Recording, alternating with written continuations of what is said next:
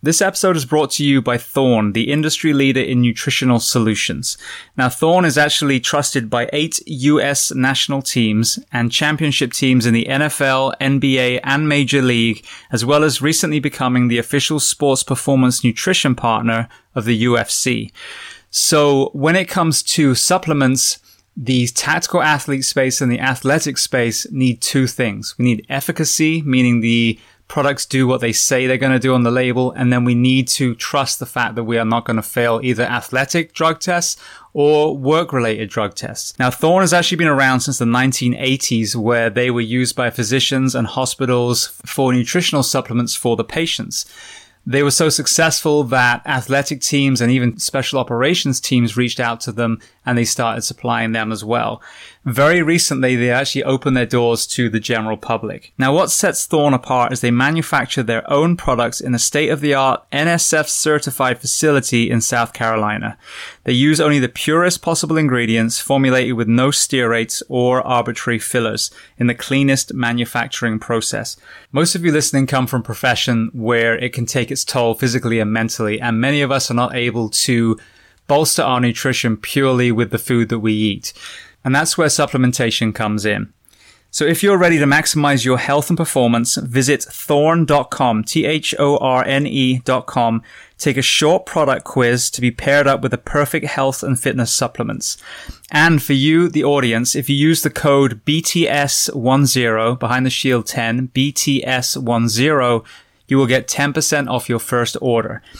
And if you want to learn even more about Thorne, go to episode 323 of Behind the Shield podcast, and you will hear my interview with Wes Barnett and Joel Totoro from Thorne.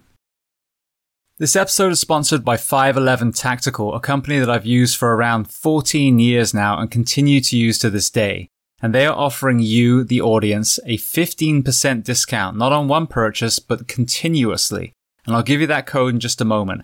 But I want to do a product showcase on their new Atlas sneakers and boots. So I'm a big believer in the fact that footwear can either improve our health or break down our health. And the Atlas sneaker actually has a new foam system that disperses the body weight, whether just the body weight, whether it's a vest and a gun, whether it's EMS bags being carried. And on top of that, they're lightweight, despite having the same protection that's required in the tactical space. So I have a pair of Atlas sneakers myself, and I can attest they're extremely comfortable. On top of footwear, of course, 511 offers a gamut of uniforms and equipment, whether it's plate carriers, backpacks, flashlights, you name it, they have it. All you have to do is go to 511tactical.com and use the code SHIELD15. That's SHIELD15 at 511tactical.com, and you will save every time you purchase. And to learn more about the company 511 Tactical, you can listen to episode 338 of the Behind the Shield podcast with the CEO, Francisco Morales. Welcome to episode 440 of Behind the Shield podcast. As always, my name's James Geering, and this week it is my absolute honor to welcome on the show Mandy Horvath. Now, Mandy has an incredibly powerful story with multiple chapters. Some are highs and some are absolute lows. And this is just one example of why you need to take the time to tell an entire story to understand the mental and physical challenges of an individual. So we discuss a host of topics, from losing her legs in a train accident to climbing multiple peaks in Colorado using just her arms, overcoming addiction, the liberation of prosthesis, and so many other areas. Before we get to that conversation, as I say every week, please just take a moment, go to whichever app you listen to this on, subscribe to the show, leave feedback, and leave a rating. Every 5-star rating elevates this podcast, making it easier for others to find.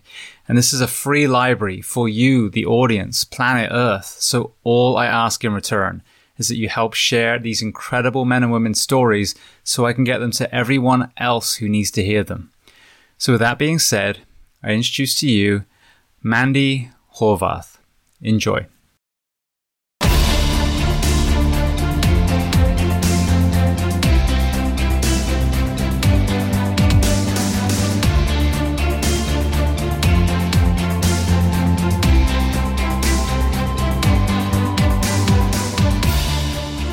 Well, Mandy, I want to start by saying welcome to the Behind the Shield podcast.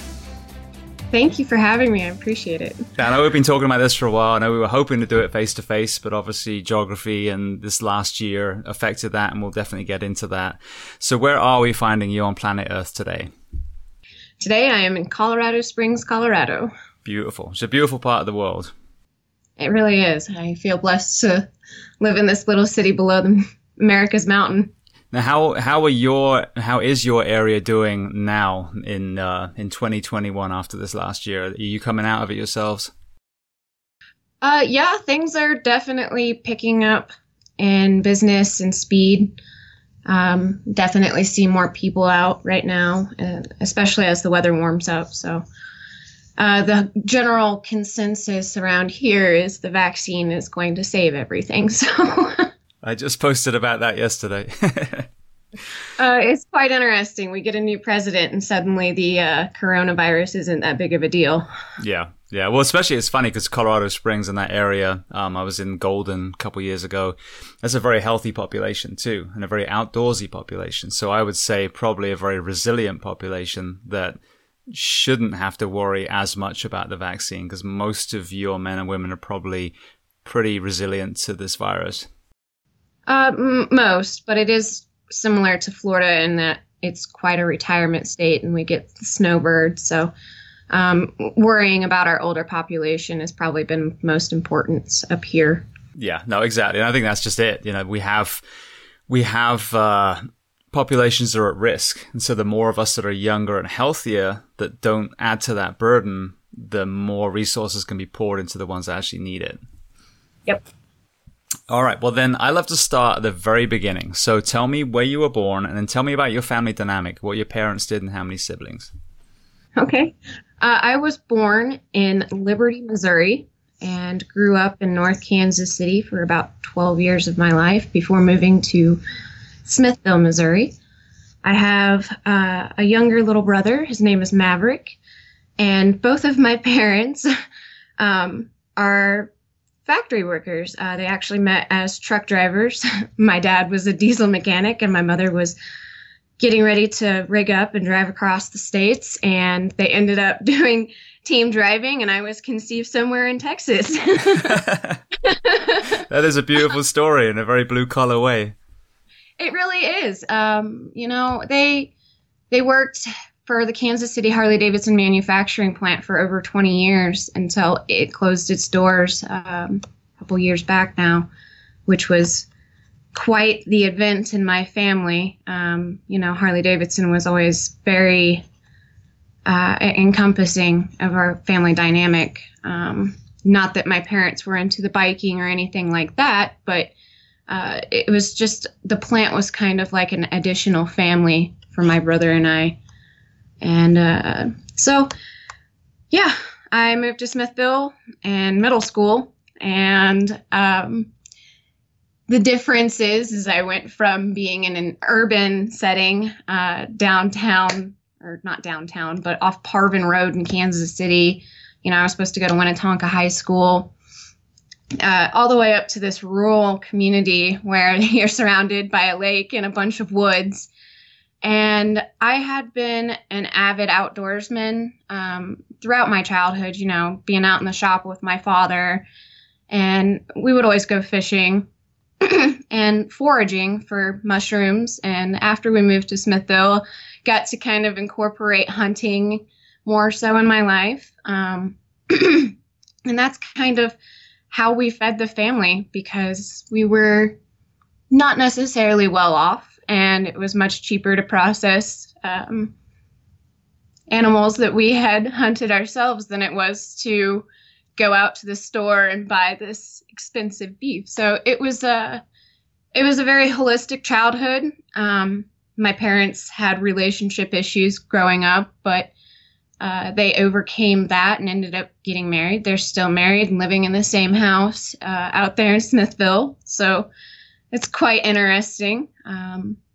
My mother is now painting truck beds and my father is back to work with Chris Shipley Excavating and everything seems all right for them. So. All right. Well, then before we go back into your childhood, one of the areas that we talk about quite a bit here is when someone's forced from their tribe, whether it's the military, whether it's the fire service, whether it's Harley Davidson, it's an adjustment sometimes. If that's all you've known and that was your band of brothers and sisters, whatever it is. How did they or the town in general do after that plant was closed? A lot of things changed in Kansas City. I've noticed even since going back, it's not quite the same for me and my family, but it's not the same for thousands of other people in Kansas City. Many moved out and went down to Wichita to work in aviation, or, my mother's working with her old plant manager. They're painting truck beds. So it was just incredibly disheartening because they were let in on a random day and told that they were meeting up, and essentially told that the plant doors were closing. And the severance package obviously wasn't anything to really sustain my parents for a period of time that was acceptable, especially with COVID coming right around the door. So it's been a struggle for them this year financially, but they're pulling through. And it's been that way for a lot of people across the United States, not just in Kansas City. So. Yeah, well, I think that's an important, insight is when I had this with my previous wife. Her father worked for Georgia Pacific, which is the wood and paper company. And it was the same thing, and they were just, one day they showed up and they're right, you don't have a job. And when they've put in decades of their life for a company and then they're just cut away like that, I think that's disgusting. And people, there's the financial element, but people don't understand the mental health and emotional and relationship strains that come from that decision as well. Yeah, my mother was especially affected by this. My father's always been the kind that he has 2 or 3 jobs going on top of working at Harley. He would generally work for Chris Shipley during the day, so it wasn't so much of an effect on him, but I definitely saw a decrease in my mother's mental health and well-being. It took her almost a year to get back to work just because she lacked in confidence so much.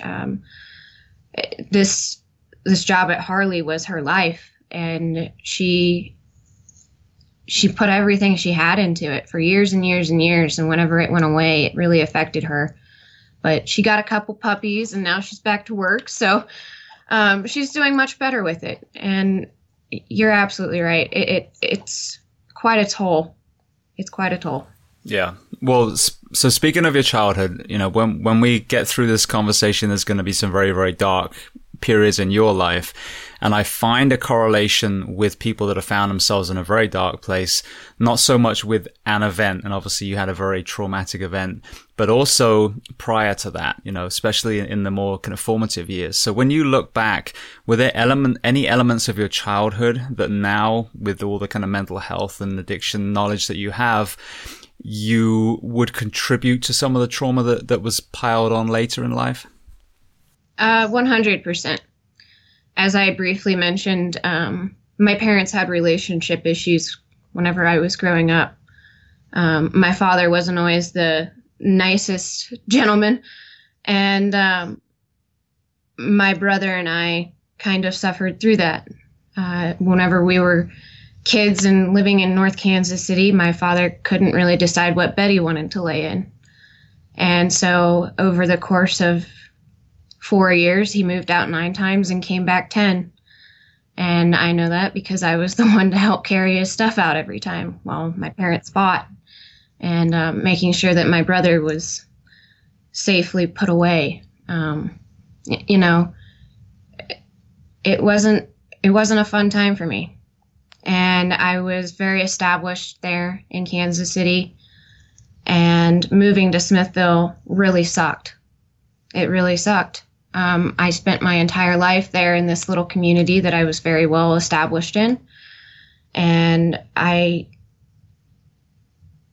really struggled with that change. I was very active in our orchestra there in North Kansas City, and Mr. Friese took additional care in teaching me to the point where I would take my cello to regional competitions and XYZ, and all of that kind of stopped for me whenever we moved to Smithville. My dad informed me that he had already talked to the band instructor and I would be playing saxophone.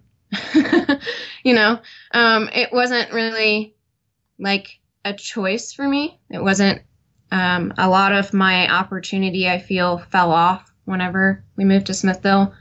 I remember my first day. We were so poor growing up that I dressed the part, and I had my favorite pair of baggy blue sweatpants and whatever. But I remember my first day at Smithville there and going in to sit in my TA class and sitting next to Jasmine Mercer, who's covered head to toe in Hollister and just looked at me like I was disgusting. And it truly affected me being in a different kind of culture that I wasn't prepared for. Most of my 7th grade year was, and I had been a straight A student my entire life up until this point, but most of my 7th grade year was failing classes until I had a teacher who took me under her wing, Miss Lawler, and she took me out to her horse stables and put me to work. And so that kind of got me back into where I needed to be. She was a blessing to me in many ways. But going into high school, my parents still had relationship issues there at home, but they were married. And I quickly learned that the fastest way out of the house was to immerse myself in my academic work. And so at the age of 16, with honors, I graduated high school. Really? 2 years early? Yes. I had a really great agriculture teacher named Mr. V. Brock who pushed me along and kind of warned me, you might not want to graduate early. It might not be the best choice, but it might be the best way to get out. And it was. But being 16 and out on your own isn't necessarily the best thing either. I started out working for Dr. Deem at the animal clinic because I was the youngest graduate in Missouri to be awarded by veterinary technician certification. I actually got that while I was in high school through our agriculture department. I was also heavily involved with color guard, winter guard, band, track, anything that would pull me out of the house. So, I worked full time right out of high school, and it ended up saving me today because my disability income is based off the income that I made prior. I worked full time. I worked my butt off. And I quickly decided that the veterinary field wasn't for me. I'm a bit too compassionate, I feel. I didn't so much care about money whatsoever, which isn't a great business standpoint to take whenever you're working in that field. And so I got started working at the Brick House in Smithville, which is a little bar, and I was working back in the kitchen as a dishwasher. And I didn't know how to cook a damn thing.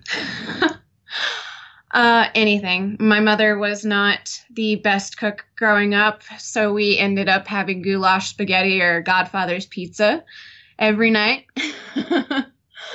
But one night, Chef Jonathan Justice, he ran this Justice drugstore across the street from the Brick House, and it's a 5-star Michelin restaurant. And he was very well known in our community as being one of the top chefs in Kansas City. One night, he came over to the Brick House to play some pool, and I decided to challenge him and make a bet with him.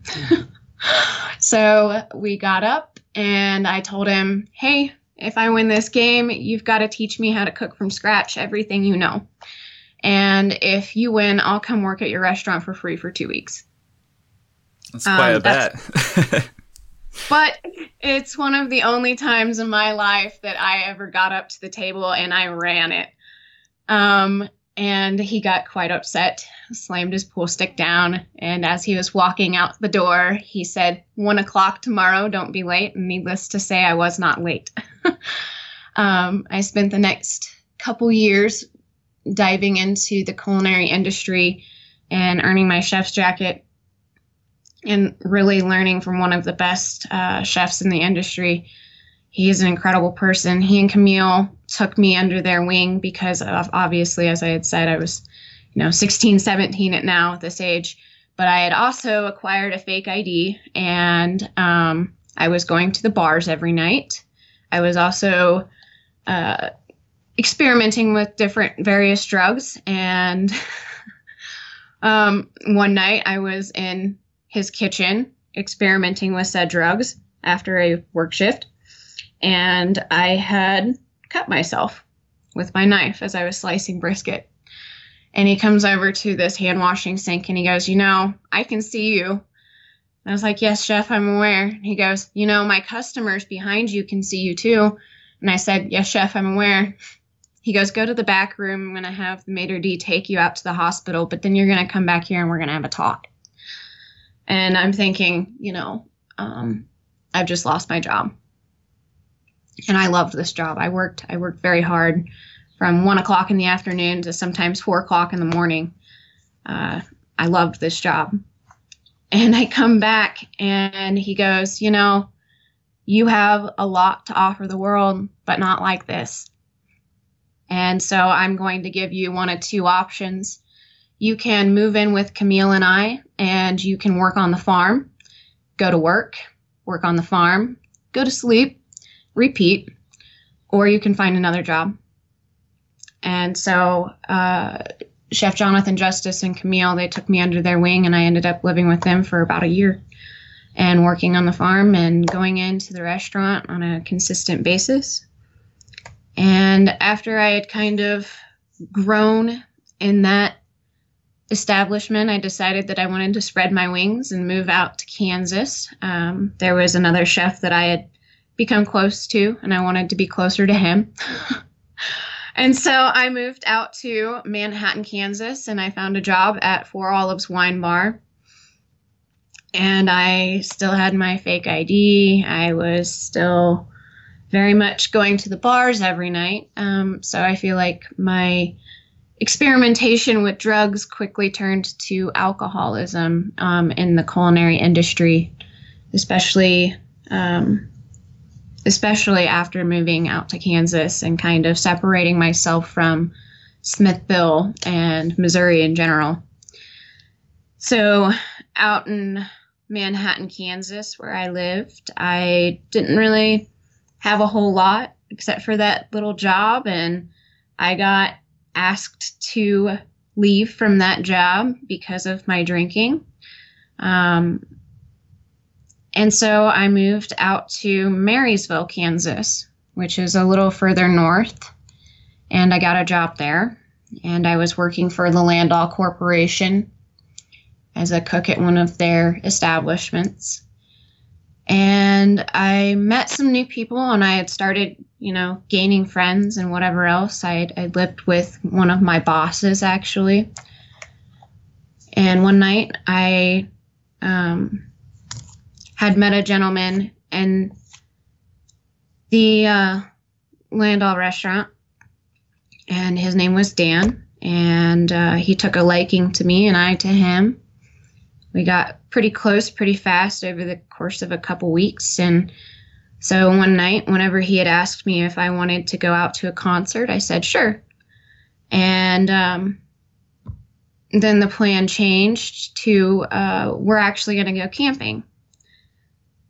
And so we go out to Steel City, Nebraska. And we were playing pool, obviously drinking. The only thing in Steel City, Nebraska is a little bar, post office across the street, and a big set of train tracks. And it was, I guess, roughly 2:00 in the morning after having 2 beers and 2 shots throughout the entire duration of the evening. I stepped outside to have a cigarette, and that's when the world went black. I regained consciousness in an ambulance, and I could not really see who was standing above me because of the light, but they were slapping me as hard as they could, begging me to stay with them, to come back to consciousness, to just hold on a little bit until the helicopter arrived.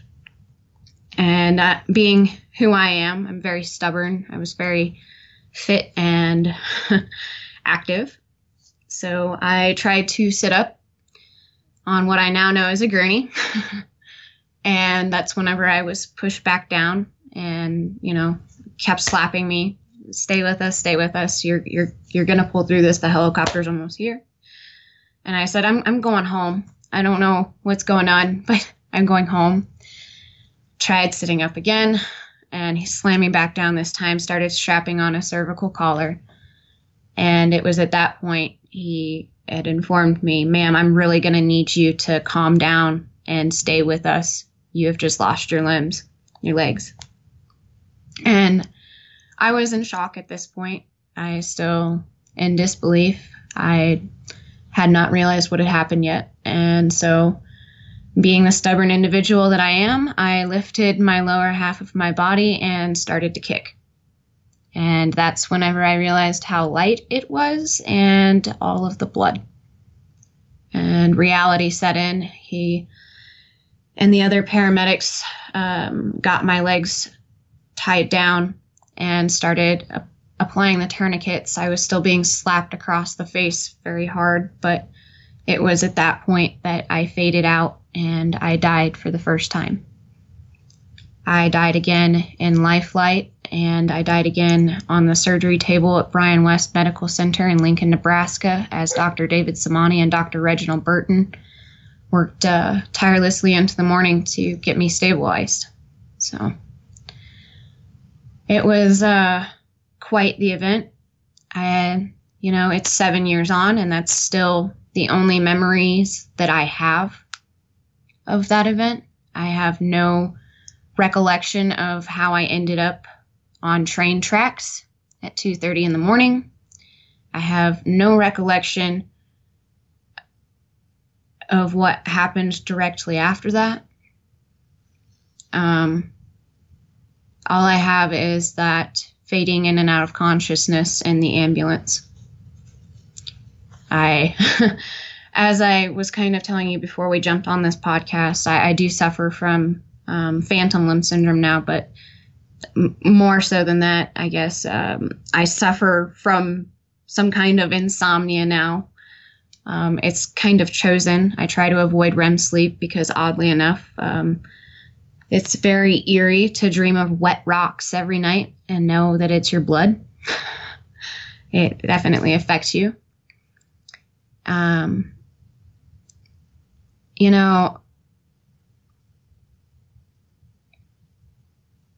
It took 6 nurses to hold me down whenever I came out of my medically induced coma, and I had no idea what was going on.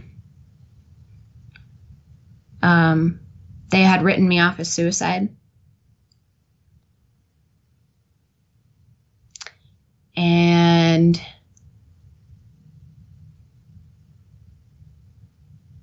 my family and I really soon began to realize that that wasn't at all what had happened. Me especially. I know that that's not what had happened.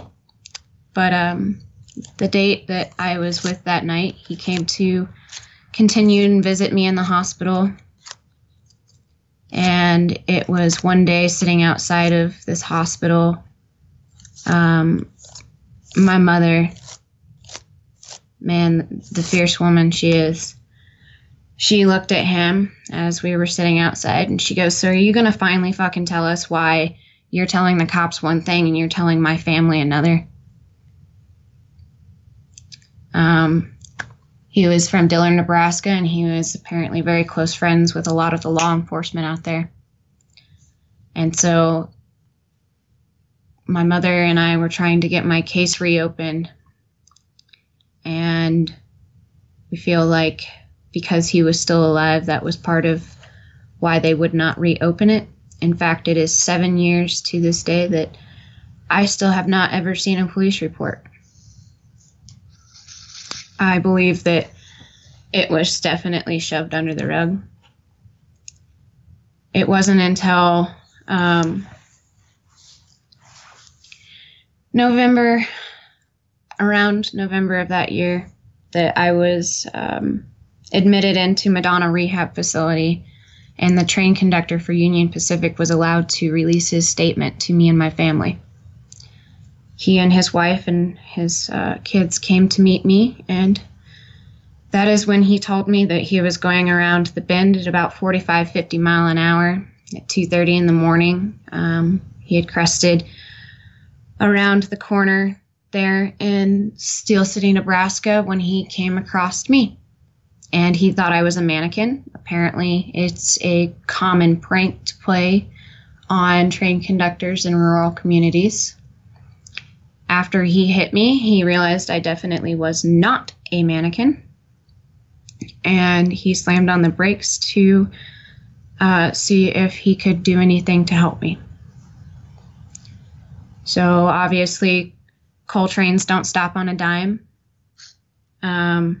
He's got the train stopped, but as he was turning down out of the engine room, he said that he took 2 steps, clicked on his flashlight, and turned to get down off of the train whenever he received a tap on his shoulder. And he turned around, and his flashlight met the face of my date from that night. And he said, "What are you doing here, man? Why'd you stop?" And he goes, "I think I hit somebody, and I don't have time for this." And he took off to go and find me, but my date said something along the lines of, "I hope it's not Mandy." The train conductor found me pulling myself out from underneath the 8th coal car, and I had apparently Superman flipped myself over. And he had gotten me,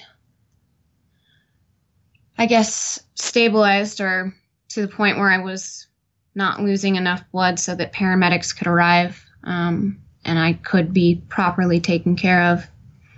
And so I owe a lot of my my life to him.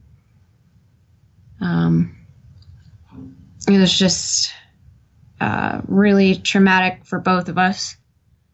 I don't much talk to him anymore. However, in the earlier years, I did keep in touch with him and his family. And he struggled with this just as much, if not more, than I did.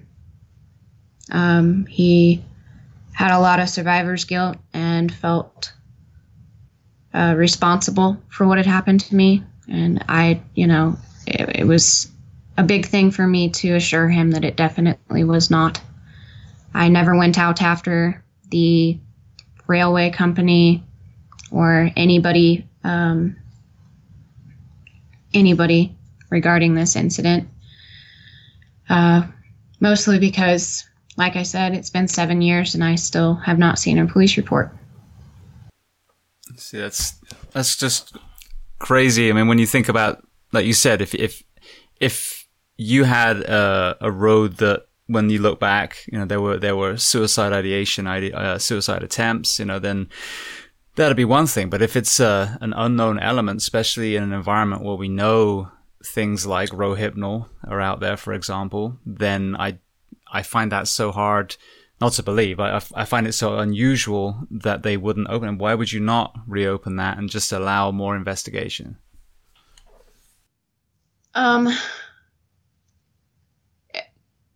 I could probably tell you why, but I lack the gracious verbiage for putting that into words, my friend. You don't need gracious verbiage on this podcast, so you can just say it as it is. I feel like there's plenty of snakes in the grass and lots of things got shoved under the rug. In November of that year, I was being checked in for an emergency surgery, when I got a phone call from a mutual friend of my date and I's that night. And I was informed that he had shot himself. Now, why I was told he shot himself, I don't know. But come to find out, here's an interesting thing, my friend. He's a heavy equipment operator. And the coroner fought for an accidental death. He was found in a garage in a truck, and he had asphyxiated carbon monoxide poisoning. They ruled that as an accident.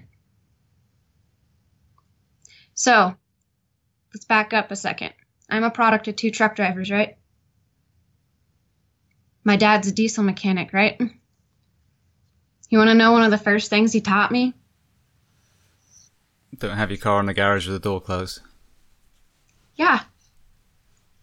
So tell me how a heavy equipment operator accidentally didn't know this. So where did the report of him shooting himself come from then, if that was how he... That was just from a girl that we both mutually knew, and why she told me that he shot himself, I don't know. I've since confronted her about it, and she's like, I didn't know. I was just so frantic. I found out that he had died. And I was like, that's kind of vitally important before you go and come to me and talk to me like that. But that's besides the point. I approached his sister, and I had asked about what had actually happened, and she made a spiel about how it was peaceful and an accident. Yeah. So leading up to that point, and I'm so glad that you walked us down your path, so thank you, because so you've got someone who was a straight A student that had some issues in the past, and still overcome them. So mentally, you'd achieved a lot. Physically, you were an athlete, you were a musician. You found yourself at this point, lying there post railroad incident. So from a high achieving woman, what was that next few months for you like physically, and then also what was it like for you mentally? Physically, it's hard to describe. I lived in the hospital. Unlike a normal amputee, they could not just sew me up. I had too much swelling going on. And I had holes, massive gaping holes in my legs. And so I was deemed a good candidate for a product called ACell stem cell, which is dried pig's bladder mixed with stem cells in powdered form. And so every Tuesday and Friday, I would go through debridement surgeries, and they would apply this powder. And it was meant to regenerate muscle, skin, and tissue growth. It did a fantastic job. But as I had said before, in November of that year, I was being checked in for my first emergency surgery to be re-amputated. I was re-amputated on my other leg on Christmas Day of that year. Very, very painful physically. The re-amputation more so than the initial amputation, because there was no medically induced coma cushion.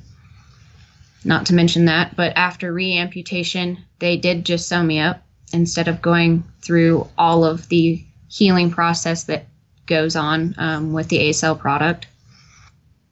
And from that, I had actually ripped out all of my staples on both legs. And so they had to go back in and sew them up again. And I ended up getting an infection, which cost me another 3-4 weeks in the hospital. Physically, very, very painful, very tiring. I'm still amazed at how well my body recovered. And I am absolutely grateful and thankful for the medical team that I had there at Ryan West Lincoln, especially Dr. David Samani.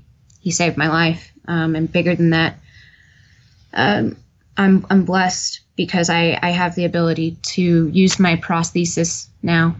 And that's because he saved as much of my residual limbs as he could, and he did so aesthetically. So I'm very blessed in those little avenues. Mentally, incredibly difficult. Not only did I just lose my legs, but at the beginning there, I was trying to figure out what exactly had happened more so than I was trying to heal. And especially after he had incidentally died, I pulled my surgeon and his PA in the room, and I said, you guys need to get me down to mental health, because I don't even know what life is about anymore. And so I spent a couple weeks in the hospital inside the mental health ward, getting on some medications there to help me out with depression and anxiety and everything else. Obviously, I was also on a very high opioid pharmaceutical load, and that caused a lot more issues with my mental health, as far as irritability and anger. And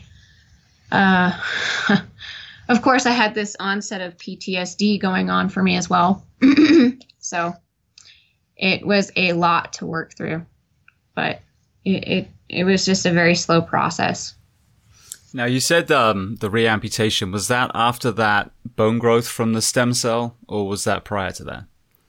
Yes, so I can't exactly 100% attribute the bone regeneration from the ACell stem cell, but I do believe that is what happened, just because I had holes in my legs that you could reach up and stick 3 fingers and touch my bone.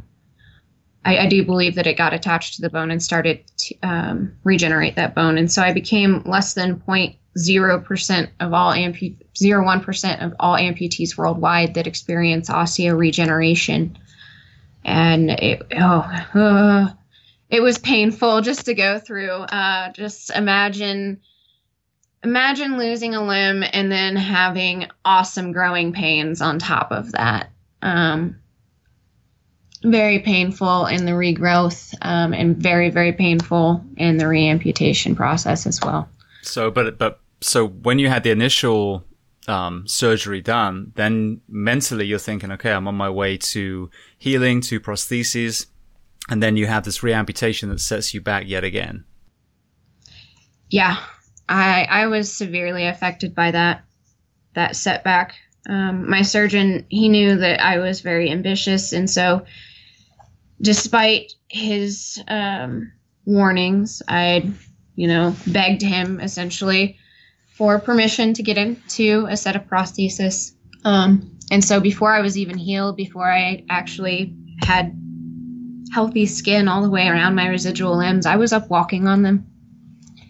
I was trying my best and my hardest. And so whenever that got canned, I guess, I went into a very dark depression. I ended up gaining a lot of weight. I was very, very, very sad. Not a very happy person. So most of 2015 was just a drudge for me. I had gone to a primary care physician and got some blood work done, and she called me back, and she was very concerned. She was essentially letting me know that my liver and kidneys were going to start shutting down. I was on 22 different medications a day. Sometimes, more often than not, I took those multiple times a day. Most of them were of opiate or symptom treating. It got way out of hand, and I was prescribed all of it, trying to keep up with the phantom limb pain that I experienced. And I was basically given the choice of putting myself through rehab or dying the first time, or not the first time for dying, but the first time I went through rehab was just to help my body get off of the opiate load that it was on. And I completed that program in August of 2015 at Atchison Valley Hope. And I was doing okay, a lot better, I suppose. I was in a lot of pain. And I had reacquainted with somebody that lived out here in Colorado Springs. And so by January of 2016, I had decided to move to Colorado Springs, which opened up a new realm of opportunity for me as far as pain management was concerned, as Colorado has legalized medicinal marijuana. It really changed and saved my life. So if you don't mind, let's expand on that, because that's something that doesn't get a lot of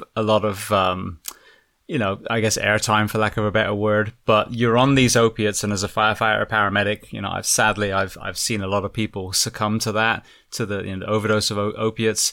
So how did that factor in? And tell me about the weaning process. How was that marijuana use, you individually? How did that attribute to your pain, and how did it help you get off these very dangerous opiates that you were on? Oh gosh, I mean.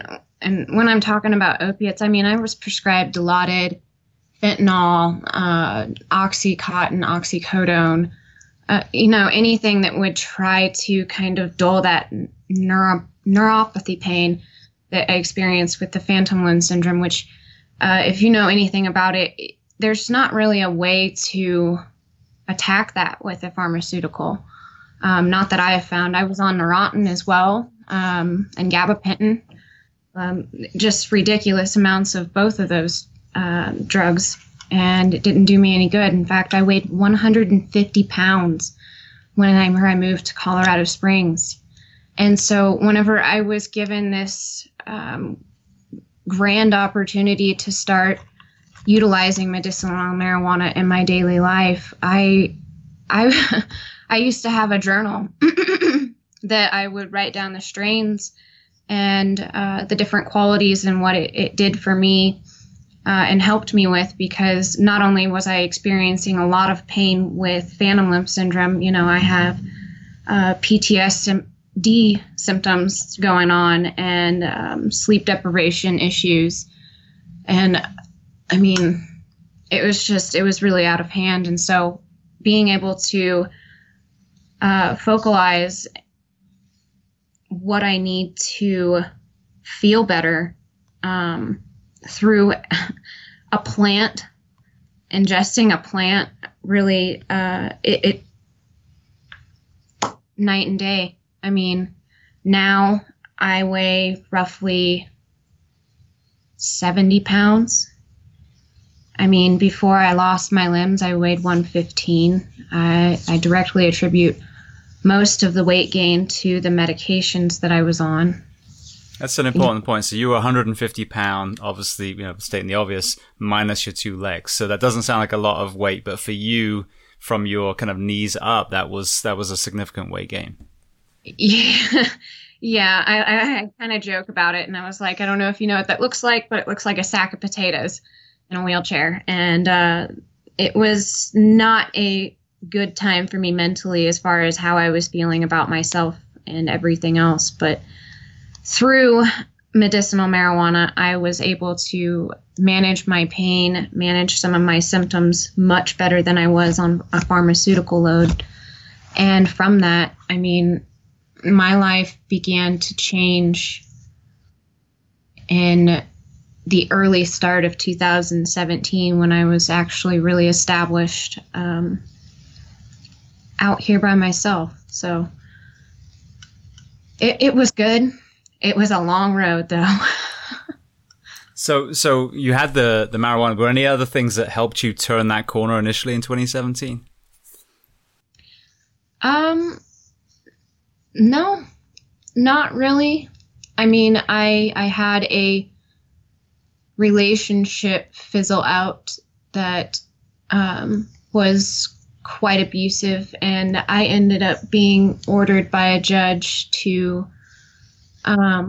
leave town for a couple months because I was being stalked and harassed from one side of the city to the next. And so whenever I came back, this was at the end of 2017, I would like to say. Whenever I came back in 2018, I would say that was when things really started to change for me. I went down to Orlando, Florida for the first time, and I met up with Shane Huggs, who is a veteran, and he is also a scuba certified He is a PADI scuba certified instructor. And so I was supposed to get my scuba certification and get to go scuba diving. But a couple days after I had gotten down there, he woke up and he's like, I can't feel the left side of my body. I need to go to the VA. And so he had been a victim of shrapnel impact to his spine, his lower spine, over in Afghanistan, I believe. And so here I was. I didn't really have any peer support, or peer support experience, I should say. But I ended up being there with him in the hospital the end of 2017. And that's whenever the doctor came back and she let us know that it was actually a tumor that would have to be removed from his spinal column, which is obviously a very dangerous and precarious surgery. And so I was there for him on New Year's Day whenever they went in and they removed the spinal tumor. I was the only one he would allow in the waiting room because he didn't want his family waiting and worrying. So I became kind of the middle ground liaison through that event. And the nurse came back to get me, and she's like, hey, he's awake, but there's been some developments in his ability to feel, and so I'm going to need you to come back here immediately.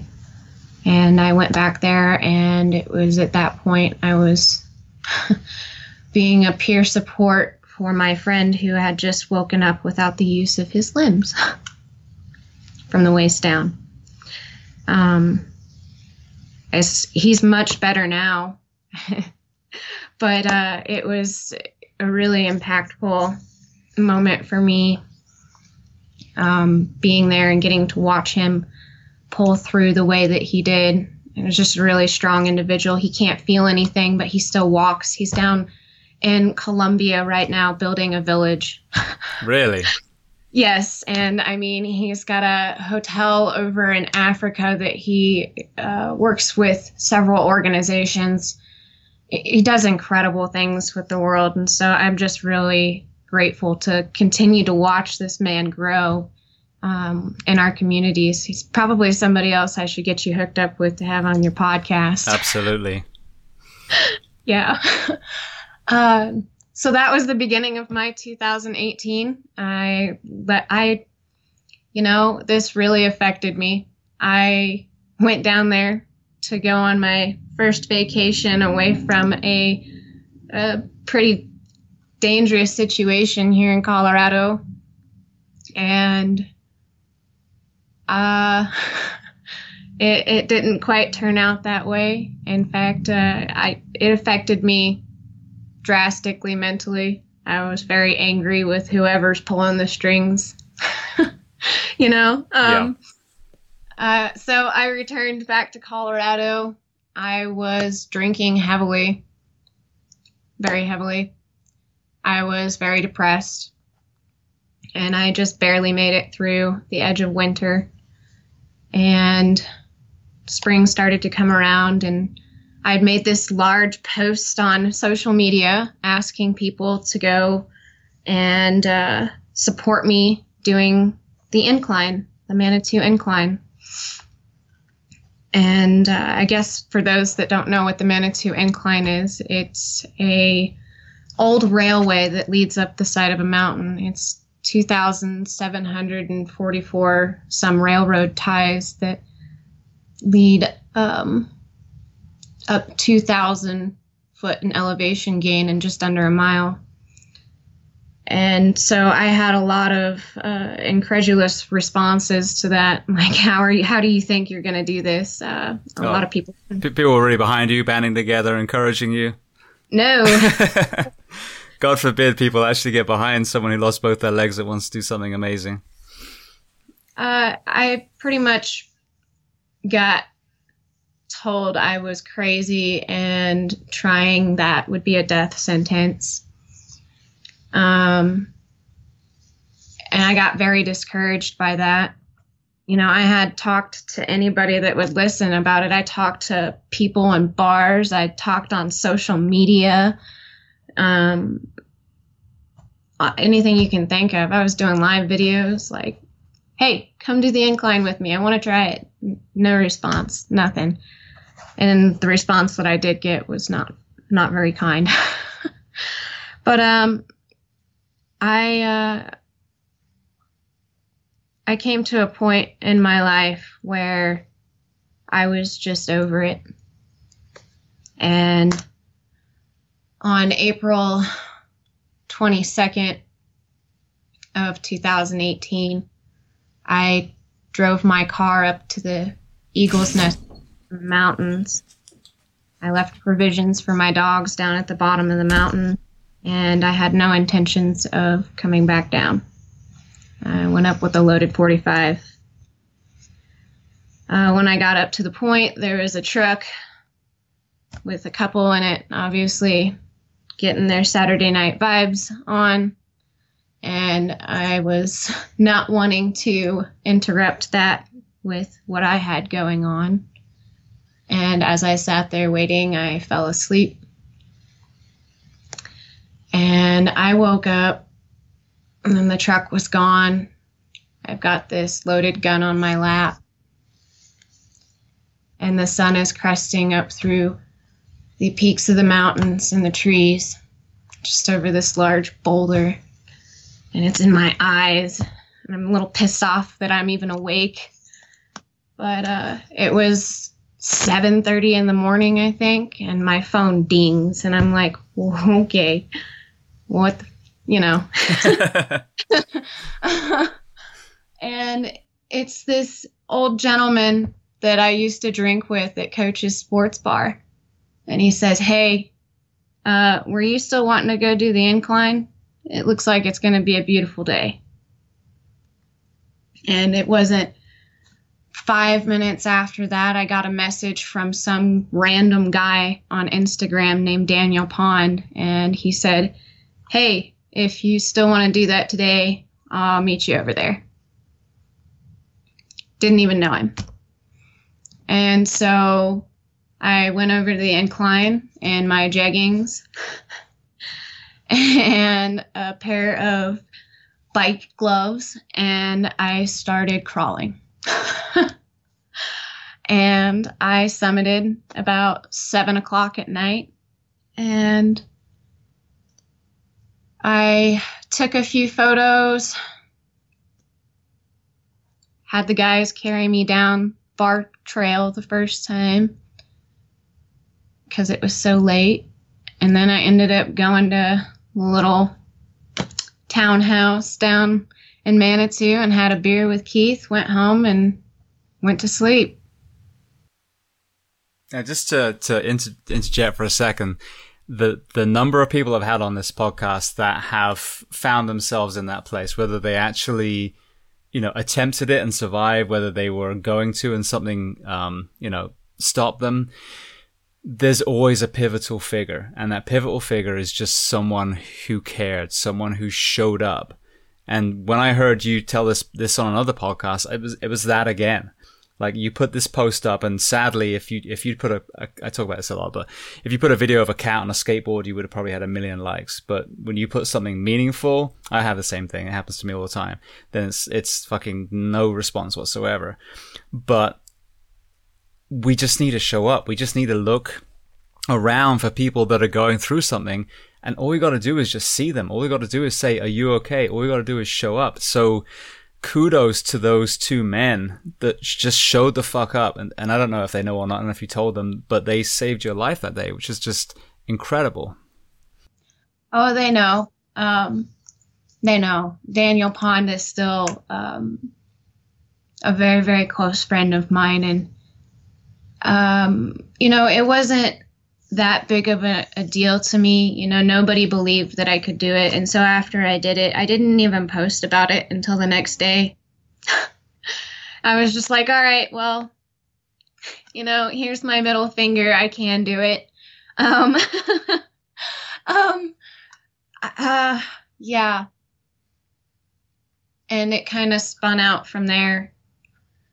Here was this depressed girl who was battling alcoholism, PTSD, and mental disparities. And I, in the next week, was contacted by every media affiliate between here and Denver. You were on the BBC. When I did some research before we did this, you were on the British news.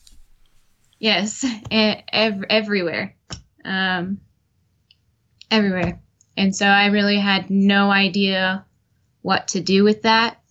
I mean, I grew up in Little Missouri. I got turkeys on my wall back here. I can see them.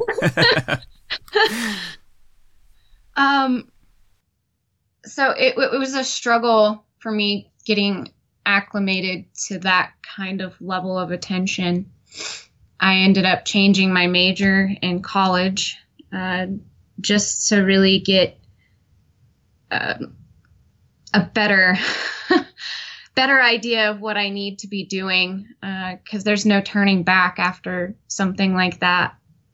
It wasn't the first time that I had gone viral, nor would it have been the last, because just a month later, that same gentleman from Instagram, Daniel Pond, he was my mountaineer that got me up Pikes Peak the first time, from the base of the Manitou Incline all the way the 13 miles of Bar Trail.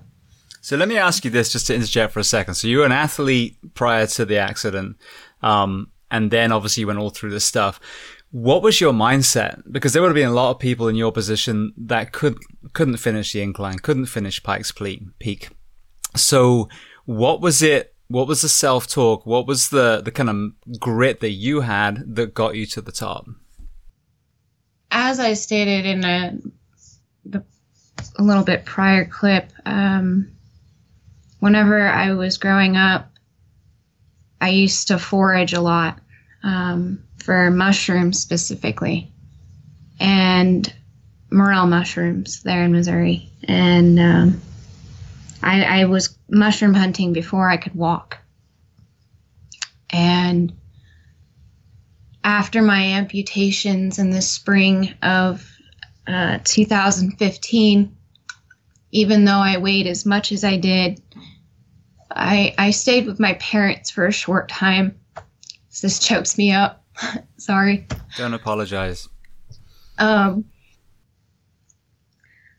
stayed with them before I moved out to Colorado Springs, and they bought a gorilla cart, and they put me in this damn gorilla cart, and they carted me out a mile out through this cornfield just so that I could crawl around and look for mushrooms. And then my mother became affiliated with Rudy Bears, who's a UFC fighter that worked at Harley Davidson. And he's invited me to come and work out with his crew. He treated me like one of his family. And it was one day, it was a really, really pivotal moment in my entire story of coming to learn how to climb and whatever else. But I was still overweight and in class, and everybody was starting to run for the warm-up.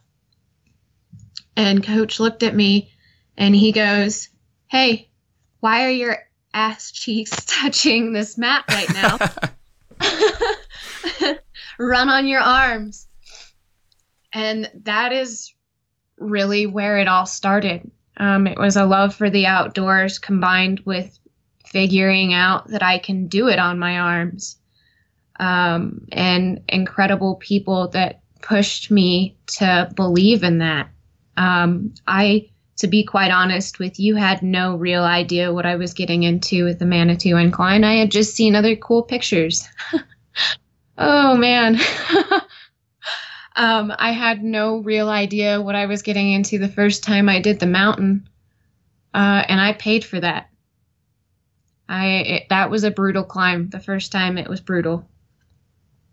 It was very hard. Daniel Pond was a great source of inspiration, and everybody that I met along the trail, as well as the keepers of Bar Camp and the experience itself, getting to see the wildlife out there. I think one of the biggest moments of my life that I won't ever misplace in memory is the first time I reached the A-frame. It's 3 miles from the summit, but it's on the edge of the timberline, and it's just a little lean-to shelter on the edge of this clearing, and there's wildflowers everywhere because it was June. And I remember thinking that nothing in life can get better than this. You know, even though I was exhausted, because the hardest part of Bar Trail, in my opinion, coming from somebody that literally has to feel the ground, is from Bar Camp up to the A-frame, just because it's so boulderous. And even though I was so exhausted, I was crawling around in this tall grass, smelling all the wildflowers, just having a heyday.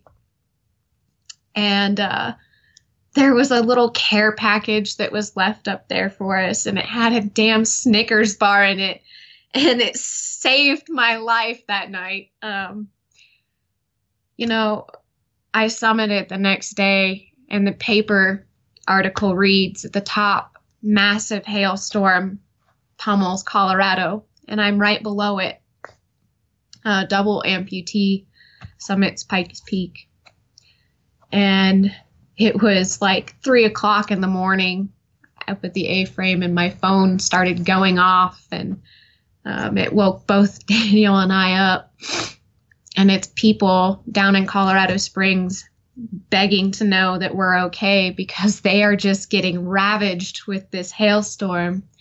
But luckily we were above the clouds, so I've actually got some footage of this really cool hailstorm up above the clouds the night before my summit, and it is just an incredible,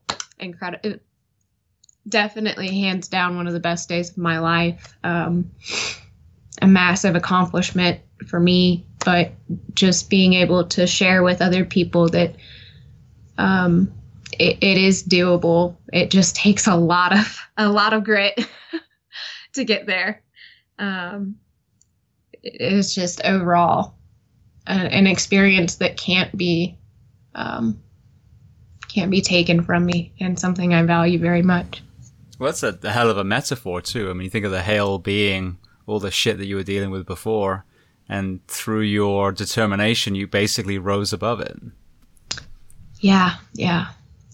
We were up there listening to John Moreland, and it's very metaphorical to me. So beautiful. Well, so you had those accomplishments. However, right before the first of the two, you had been sitting there with a pistol. So, as healing as those must have been, as uplifting as they must have been, you still had those things that were unaddressed. So, after that, like, you know, what was that inner turmoil, that mental health battle, and the addiction element? How did that pay out? You know, as you were going through all these things. Well, you know, it's not like the alcoholism had a start and stop point throughout this. It was during. I mean, if you go back through my older interviews, unfortunately, and I can hear this now too, and it just makes me shake my head. I'm slurring my words, you know. You can tell that I've been drinking. My face is swollen and puffy. It wasn't a good look, you know. But I wasn't ready to face that yet, you know. I feel like everybody's got to have a bottom, and mine was quite a bit different from most people's because of everything that I have been through. It's not that bad. You know, the typical trauma response. Someone else is worse off than me. Exactly. And so even on this climb of Pikes Peak, I actually had to have Daniel Pond go up and hang a bear bag of wine so that I didn't go through withdrawals on the mountain. It was actually one of my biggest concerns as far as safety was in consideration.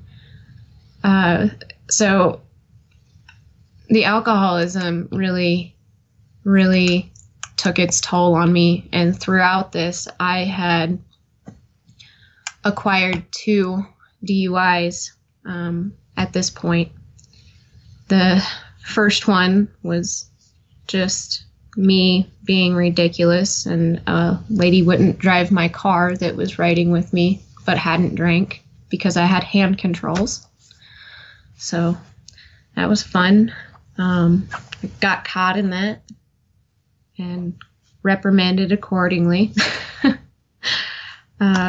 The second DUI, I was asleep in my car in a residential neighborhood charging my phone just 16 hours after the Pikes Peak International Hill Climb when Sheriff Bill Elder awarded me with the Community Service Medal. Ouch. Yeah.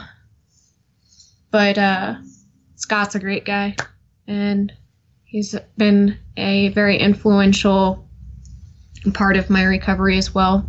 The officer that arrested me that night, he basically listened to me in the ER while I was getting my blood drawn, cry for like 2 hours about how I wouldn't be able to help people anymore. It all came to a halt in August. In July, the end of July, I had lost my grandpa. And at the beginning of August, I lost my grandma. And by the middle of August, I wound up in a suicide tunic in CJC. And I had apparently slapped a paramedic in the midst of all my alcoholic selfishness. I got caught with another DUI.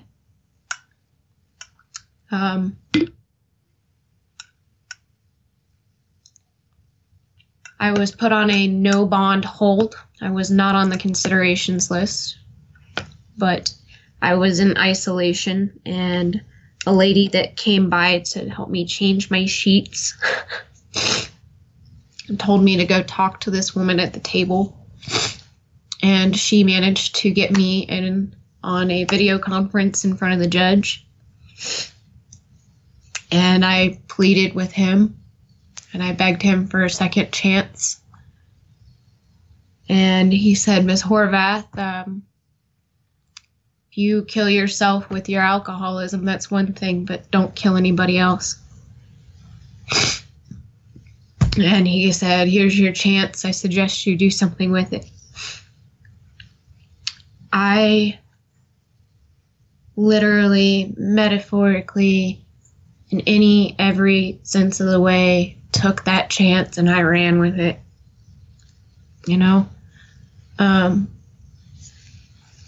There was a lot of obstacles on that journey. Just getting released from CJC, I went to go get checked in for sobriety monitoring. And that's when my phone started ringing. Seth Boster of the Colorado Springs Gazette got a hold of me first, and he told me to take Snapchat off of my phone. He told me to deactivate my social accounts. He told me not to answer my phone. Told me not to answer any questions. And he was concerned for me and where I was at, because I was experiencing severe issues with withdrawal. I was outside in my car just convulsing and shaking while I was on the phone with him, and he could hear that in my voice. He let me know that not only national news media, but international news media was informed of my stint in CJC, and the reasoning for that being DUIs and alcoholism. He let me know that that story would be coming out any minute now, and that it would be in my best interest to stay low, go seek medical attention, and work on myself. After I got off the phone with him, I got a call from Terry Franz, who is the Kansas City Car Santa, Cars for Heroes founder and director. He's the one who gave me this car. And I thought for sure that he was going to start ripping into me about what a bad influence I am and everything else. And he gets on this phone with his paternal instincts in tow, and he goes, "Mandy, welcome to life." Listen, I had some issues a couple years back. Media loves bad stories. You can do 1,000 good things, and they wouldn't take any notice to it. But you do one bad thing, and they'll flock to it. He goes, "Just do yourself a favor. Don't read any of the comments. Don't read any of the posting." And he, like Seth, said, "Go seek medical attention." And so from that parking lot, I left and I went to the hospital. And they told me that my blood pressure was at lethal levels. And I needed to be monitored for the next few days. They were very concerned about the possibilities of me seizing out. So I stayed there for 3-4 days, and that's really when the sobriety set in, I guess. You know, I was still I was very, very anxious. Very anxious. As I was being checked out, I remember I was crying, and I had asked this nurse, I was like, "Hey, can you please ask the doctor for a script of Ativan, because I'm not going to be able to function. Like, this straight up isn't cool. This isn't okay. I need something." And she looked at me, and without really skipping a beat, she goes, "No, I can't do that." And she came over to me and she goes, "I know who you are. I've seen, and I know that you can do this. What you're feeling right now is perfectly normal, but you do need to get into some rehab." And she said, "I want you to, while you're looking for a bed in rehab, look up Robert Downey Jr. and Tom Allen." And I asked her, I was like crying, you know, being dramatic and frantic. I don't even know who Robert Downey Jr. is, you know.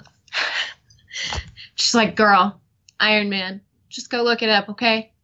And I took her advice. from afar, like people that I looked to were Robert Downey Jr., Tom Allen, Stephen King, Anthony Hopkins, because I didn't really have a whole lot of support out here yet as far as being in sobriety was concerned. But I did find a bed, and I got myself into Parker Valley Hope and their 30-day inpatient program. And I completed that in September of 2018. And from there, I utilized art and the therapy to regain some structure for my mental health. I didn't even know that I could draw until I quit drinking. And apparently I'm capable of making fantastic portraits. Beautiful. I paint now. I do a lot of creative things that are a great outlet for what I have to deal with internally, mentally. I got involved in AA. I found a sponsor who was coincidentally enough a retired detective for El Paso County. She changed my life, gave me a lot of great principles to begin my sobriety on. And I dealt with the court. I approached the judge and came to terms and accountability for my actions. I completed over 300 hours of community service, all of my education courses, went to a Mothers Against Drunk Driving Victim Impact panel, and I spent the entirety of the summer of 2019 in El Paso County Work Release Incarceration Program. From April to August, a week before my second ascent of Pikes Peak, I was in jail. And I met some really great people in that program. There are deputies that are in that facility that if I had not met them in there, I would consider friends on the outside. It was an interesting experience for me, and it definitely brought me back to humility. It also reaffirmed what I want to do with my life, and that's just, I want to be better than I was yesterday, every day. But beyond that, I want to help other people be better tomorrow than they are today, and realize their full potential, because I didn't even realize my potential until I started really diving into what was going on and the reasons for my alcoholism. Mental healing didn't come for a long while. I was very angry as a newly sober individual, as is with a lot of people that have gone through trauma. But in 2019, in August, I was able to pull together an excursion and go up Pikes Peak again. And this time I got to take veteran Travis Strong, who's also a bilateral above knee amputee who was injured over in Afghanistan. And that was a really cool experience as well. There's not very many women guides, but other than Robert, who was one of those people that just showed up, nobody else had been to the summit of Pikes Peak. And so I was kind of, I was very frantic, making sure that everything was going to be safe. I didn't want it to be like my first climb. especially for Travis, who's a little bit older than I am. And he's muscular, and so he's very bulky, and I knew that he was going to experience some issues with his hands, and I wanted to prepare for that as best as possible. And so we successfully summited the mountain, and it was an honor to be able to facilitate watching Travis realize what he's really capable of. You know, I had to talk him into this, and he was very reluctant for a long while. It wasn't until a few weeks before I was actually going to do the climb that he agreed. You know, and even now, I'm sure that he'll tell you it was probably one of the hardest things that he's ever done. I don't think he took me quite seriously when I said that it would be.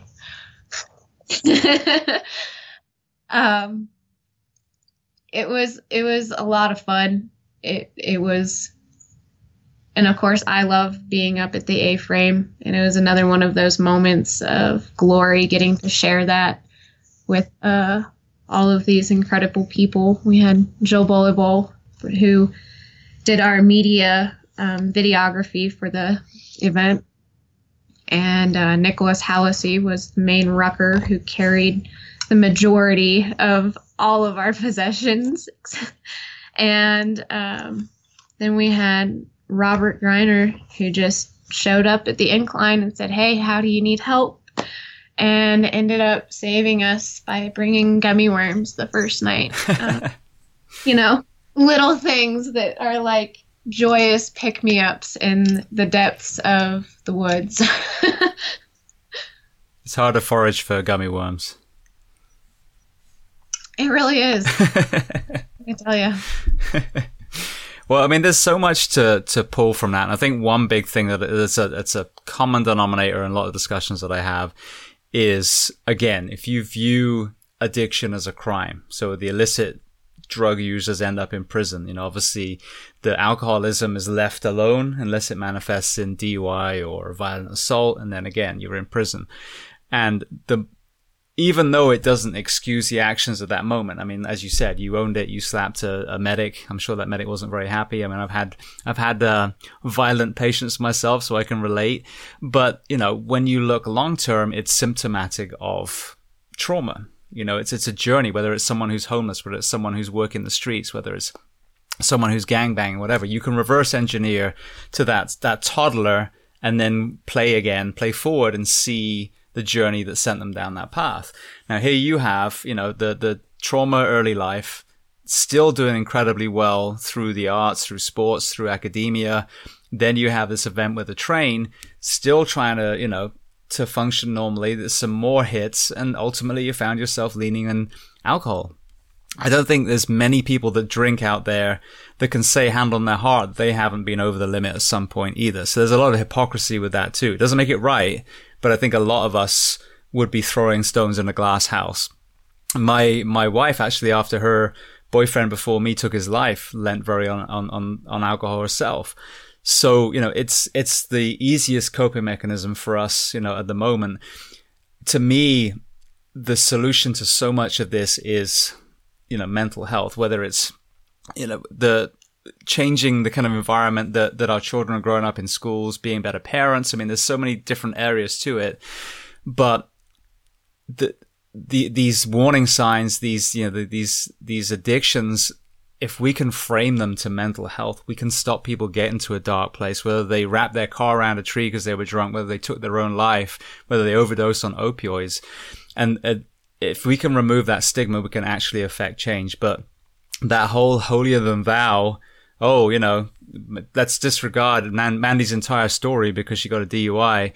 That is how we send people to the grave, in my opinion. So it's such a powerful thing that judge did the right thing. You know, the people in law enforcement that you encountered that helped, everyone that showed up again. And it's just that the moment that we can drop judgment and realize that if someone's hurting, that they need help, and we can be the person reaching out, that's, to me, is how you make the paradigm shift with so many of these issues. Absolutely. The little things sometimes mean a whole lot more than even the biggest event, like summiting the mountain, just every gesture, every comment really does affect people. And I guess I skipped over this part because I don't really like talking about it. But like you were saying, people are very hypocritical. And within 24 hours of me being released from CJC, I was everywhere on the media. My mugshot was next to Kylie Jenner's rump on Snapchat stories, which is why Seth told me to take Snapchat off my phone. Just incredibly shameful. And I've spoken about this on my social media pages a couple times and posting about how I feel on it. I feel like I absolutely did mess up 100%. I do not believe that it was in any way conducive or acceptable to blast me the way that I was blasted. If you go through those comments, there are death threats.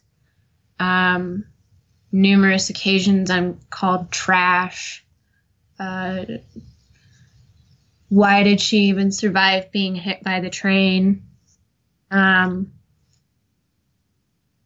at this danger to society. Just really, really hateful, hurtful things. And even though I was told not to read them, it's very difficult whenever it's all over the place.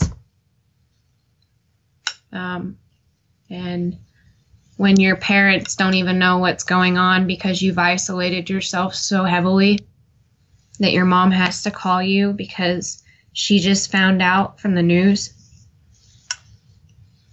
that says a big thing. There weren't very many people in my life whenever I was going through this. Yet everybody wanted to attack me as if they were, and they had done everything they could to save me or help me. And it was just very disgusting in my eyes. I lost a lot of faith in humanity through that.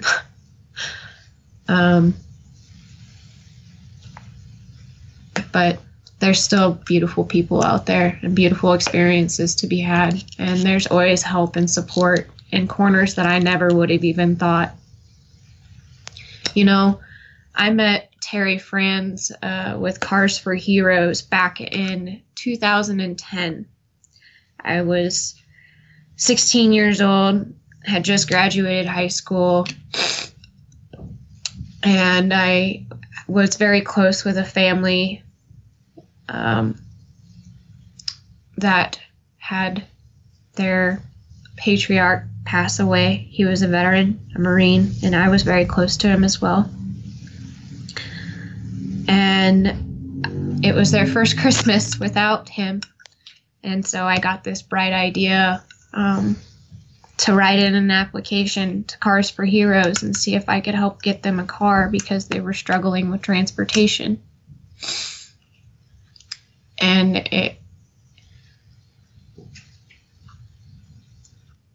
it worked. Out of 17,000 applications, Terry contacted me and he helped me get that family a car for Christmas.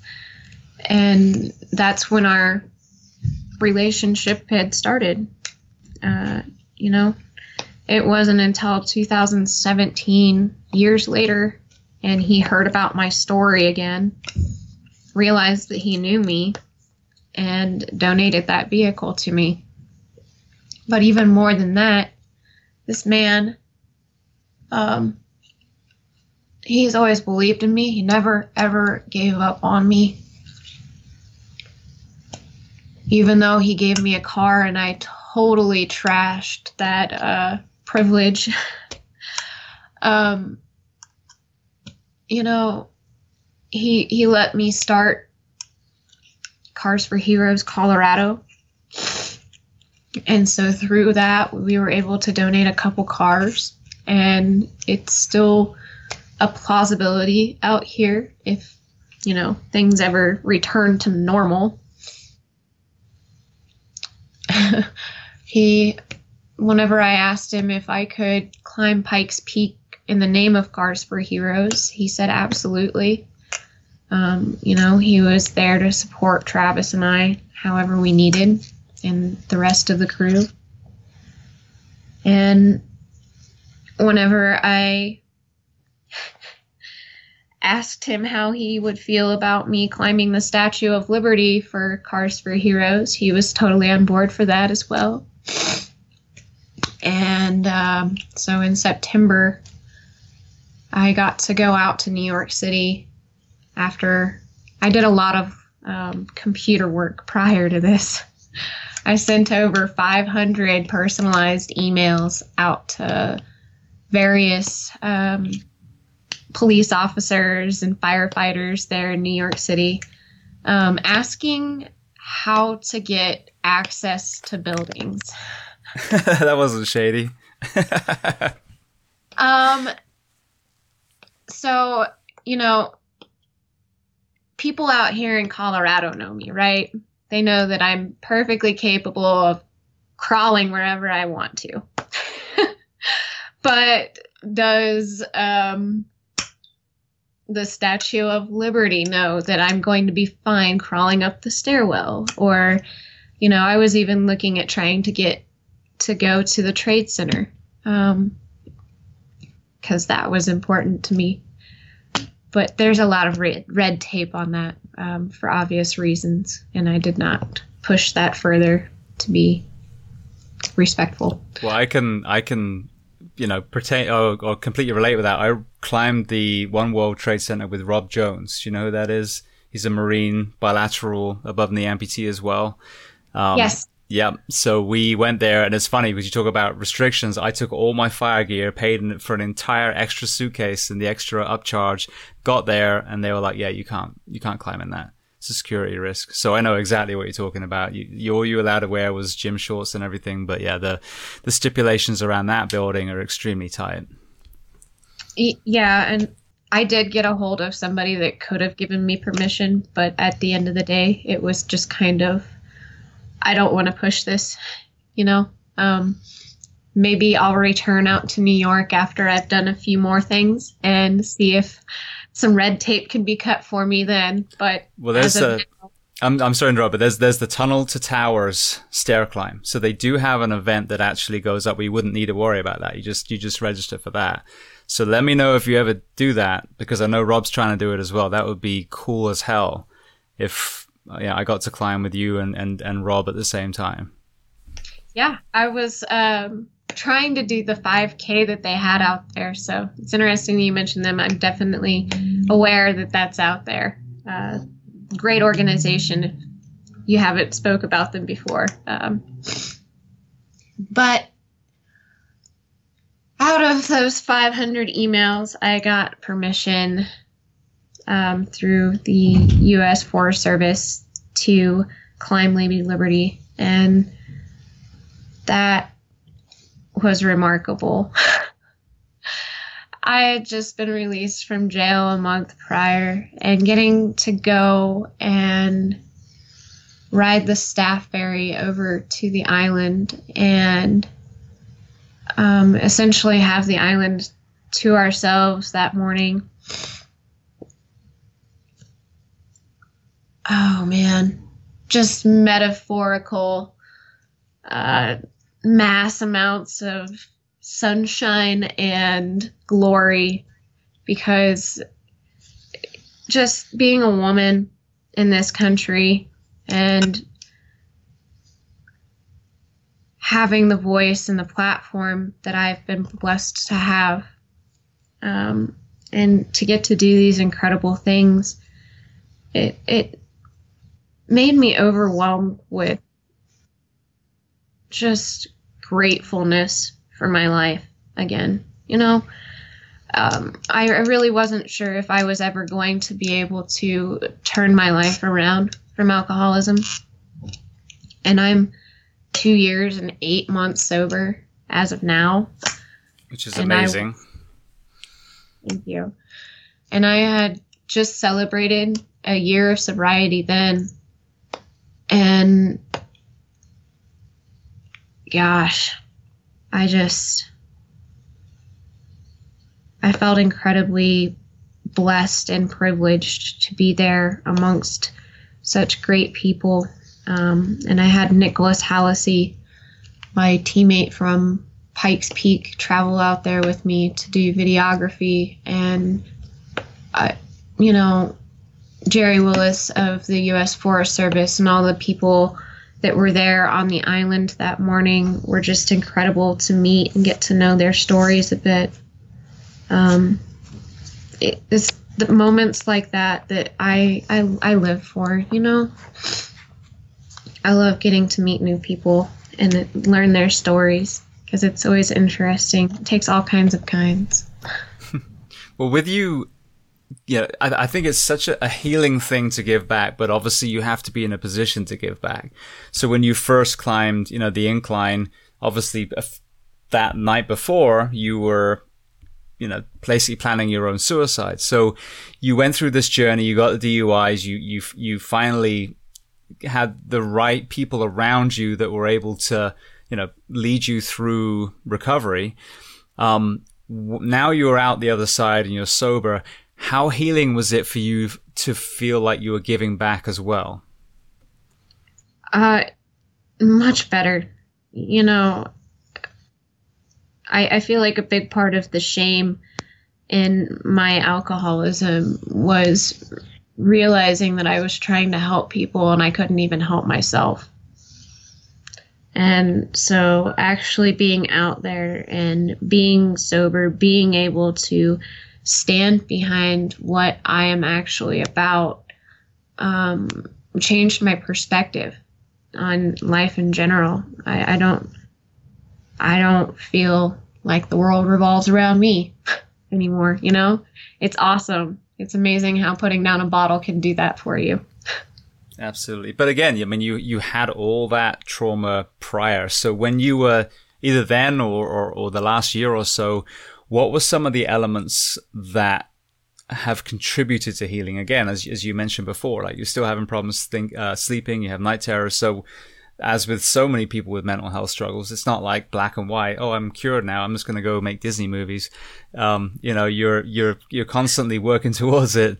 But I mean, people on here, we've had canine therapy, equine therapy, EMDR, MDMA based there. I mean, just so many different modalities out there. What were some of the things that worked for you actually addressing the underlying trauma that was manifesting in addiction? I did a lot of work in AA on an in-depth level, going all the way back to my childhood and really addressing the underlying issues of why I drank. It's not really a topic for podcast, but I was sexually abused in childhood as well. And a lot of compounding events throughout my adolescence affected me in ways that I hadn't recognized. And so very thorough assessment of why am I doing this? Why am I trying to drink myself in oblivion? What am I trying to hide from? Those mental components were very important.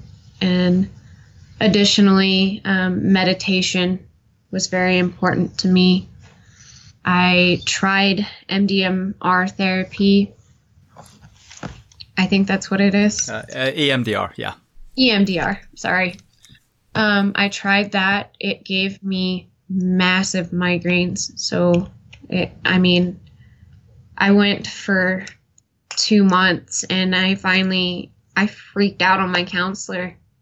he called me, and I was like, look, I don't think you get what this is doing to me, but it's my brain is turning to mush. Like, I have inconsolable migraines every time we meet. And he's like, whoa, I did not know that, apparently if you experienced those migraines after a session like that, it's really bad. And you're actually doing more damage than you are help. So just word to the wise. I really heavily leaned on people in the community. And I also found that changing my nutrition helped a lot. And overall, finding better, healthier activities to fill my time with, and similarly to what I said in my assembly to the kids this morning, an old tale that my dad used to try to teach me was, you're known by the company you keep.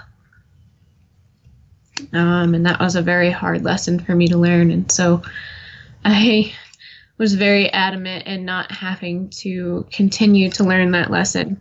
I'm very conscious of who I involve in my life these days, with good reason.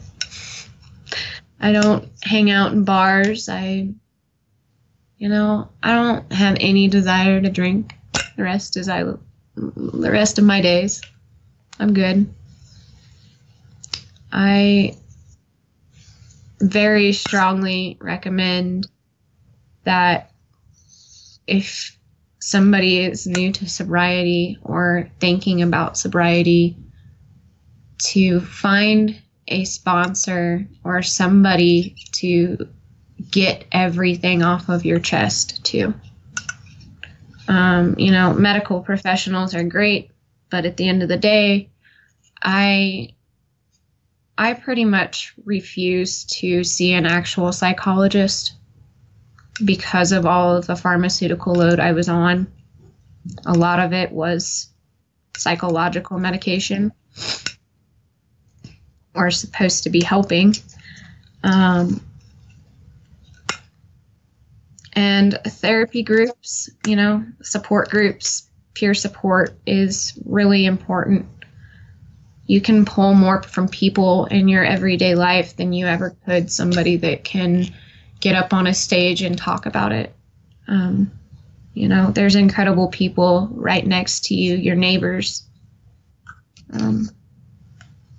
It's important to tap into that. Absolutely. Well, there's a couple of things that you talked about. One, it's funny when you said about the sexual abuse not being for a podcast, because this journey that I've been on, listening to some extremely powerful stories, I would say probably about a third of my guests have been sexually abused, physically abused around alcoholism. It's far more prevalent. A lot of these are men as well.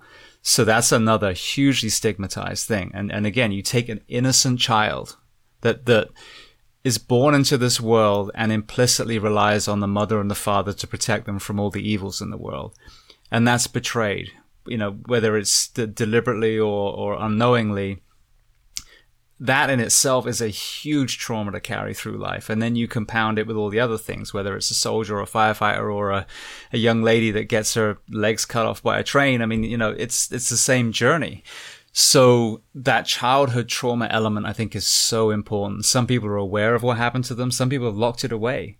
They find out. I had a guest about 2 or 3 months ago who it was something that happened to him when he was an adult that suddenly opened that door, and he realized he was molested by his grandfather, I think it was, or an elderly relative anyway, so that is, I think it should be a topic for conversation. It should be on the podcast because it happens to so many people.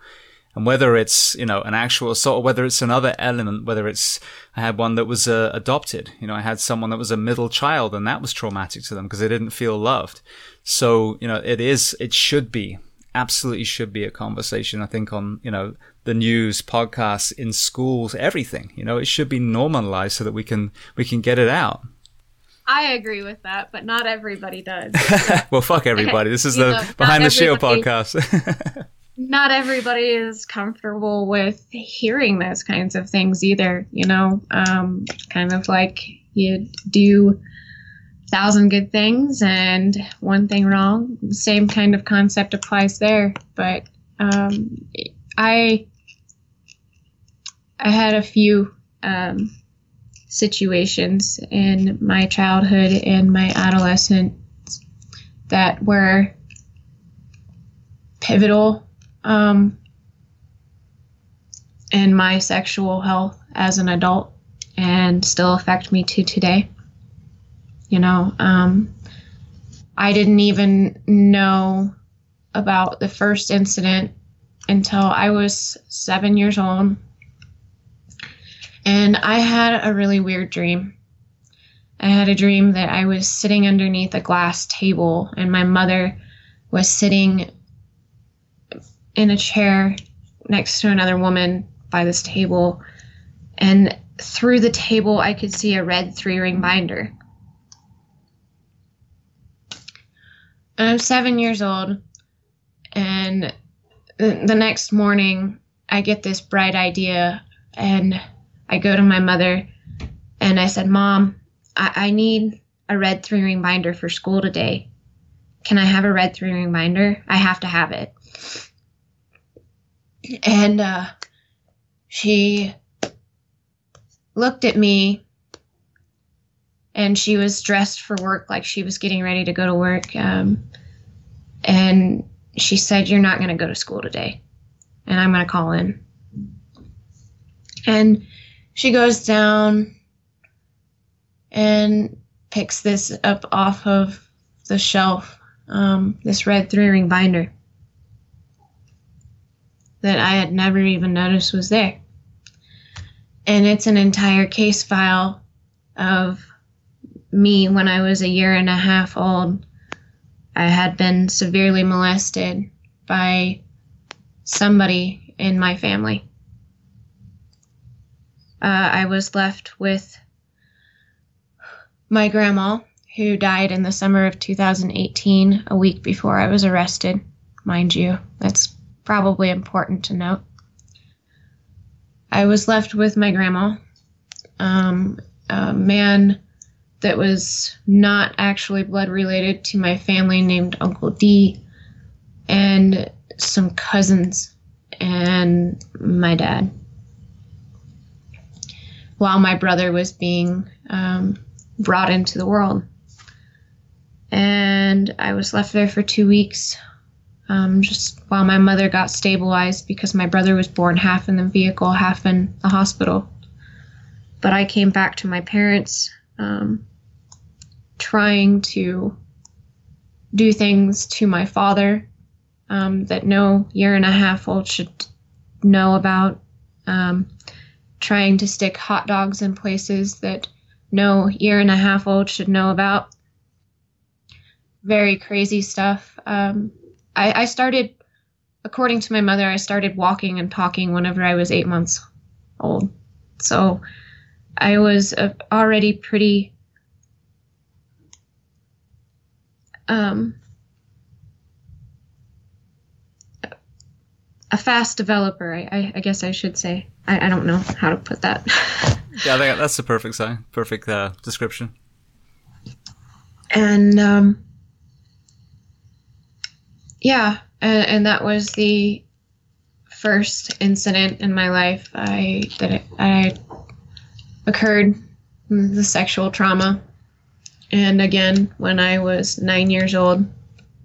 But I'd rather not talk about that one. No. Well, I don't want you to talk about anything that you don't want to talk about, but I think the stories that have been told on here, they're important because clearly there's a huge, and we want to use the word pandemic, there's a pandemic of molestation, that isn't talked about. And young boys and girls are victims to predators. A good friend of mine, Chad, who came on here, and he battled alcoholism, was literally about to take his own life, had that third and final rehab try not worked. Thank God he had an aha moment with that environment, with that group of people, that group of mentors, and it worked that last time. But his childhood molestation was a huge part of that. So by us not having this conversation, we keep putting those children in vulnerable positions. And one thing that seems to be very, again, a common denominator is we talk about addiction, we talk about violence, because some other things, and there's definitely a ripple effect from childhood into someone becoming like that, but not with pedophilia. That's a completely separate kind of human being or subhuman being. With us diluting police, social services, all these things, with all these things that we can fix, like addiction and alcoholism and all the, that we can address, we can then focus on this, because this is a horrendous thing that then causes, ungodly trauma in each of these individuals' lives. And like I said, I've got 400 episodes. That means there's about 100 plus people on this show that have had some kind of semblance of what we talked about today. So, now fast forward to Mandy having a DUI. Again, reverse engineer that. It's not like, oh, Mandy just can't handle her drink. No, there's an entire timeline leading up to that point, and that's what we have to understand. No kindergartner wanted to be an alcoholic, wanted to, be homeless, wanted to be a prostitute, wanted to be, gangbanger, wanted to be morbidly obese. None of these things. These are all manifestations of trauma in some shape or form. So thank you for sharing your story. I mean, I hate that it came up, but if we don't share these stories, then we're pushing them back into the shadows, and more children are left vulnerable. So I want to drag that fucking, topic out of the shadows so that we can actually do something about it. Yeah, it definitely needs talked about more frequently and on a much more open availability. People need to get past some of their own barriers and really understand what's happening out there. Not just with pedophilia, but with sex trafficking and other concerns related. I can go forever on topics like this because it's something that originally inspired me to start using my voice. I mean, there's the whole topic of devotees and trans disabled. It can get very diluted. So, I commend you for having people talk about that on your podcast, because not many would want that. Some are very anti, don't tell me this or that. Yeah, and I've a few. Well, this podcast is about making a difference. It's about kindness and compassion and making change. And I signed up to do a job that goes into the community, and hopefully we help. As a firefighter, as a paramedic, I believe a lot of people do, doctors and nurses and police officers and counselors. But we can't help unless we take in all the factors, and that seems to be a huge one in the first responder military PTSD space. There's a great organization called Save a Warrior, led by a guy called Jake Clark, who is an amazing man, but that's what they do different. They say we don't care about what you saw at war, what you saw on the streets.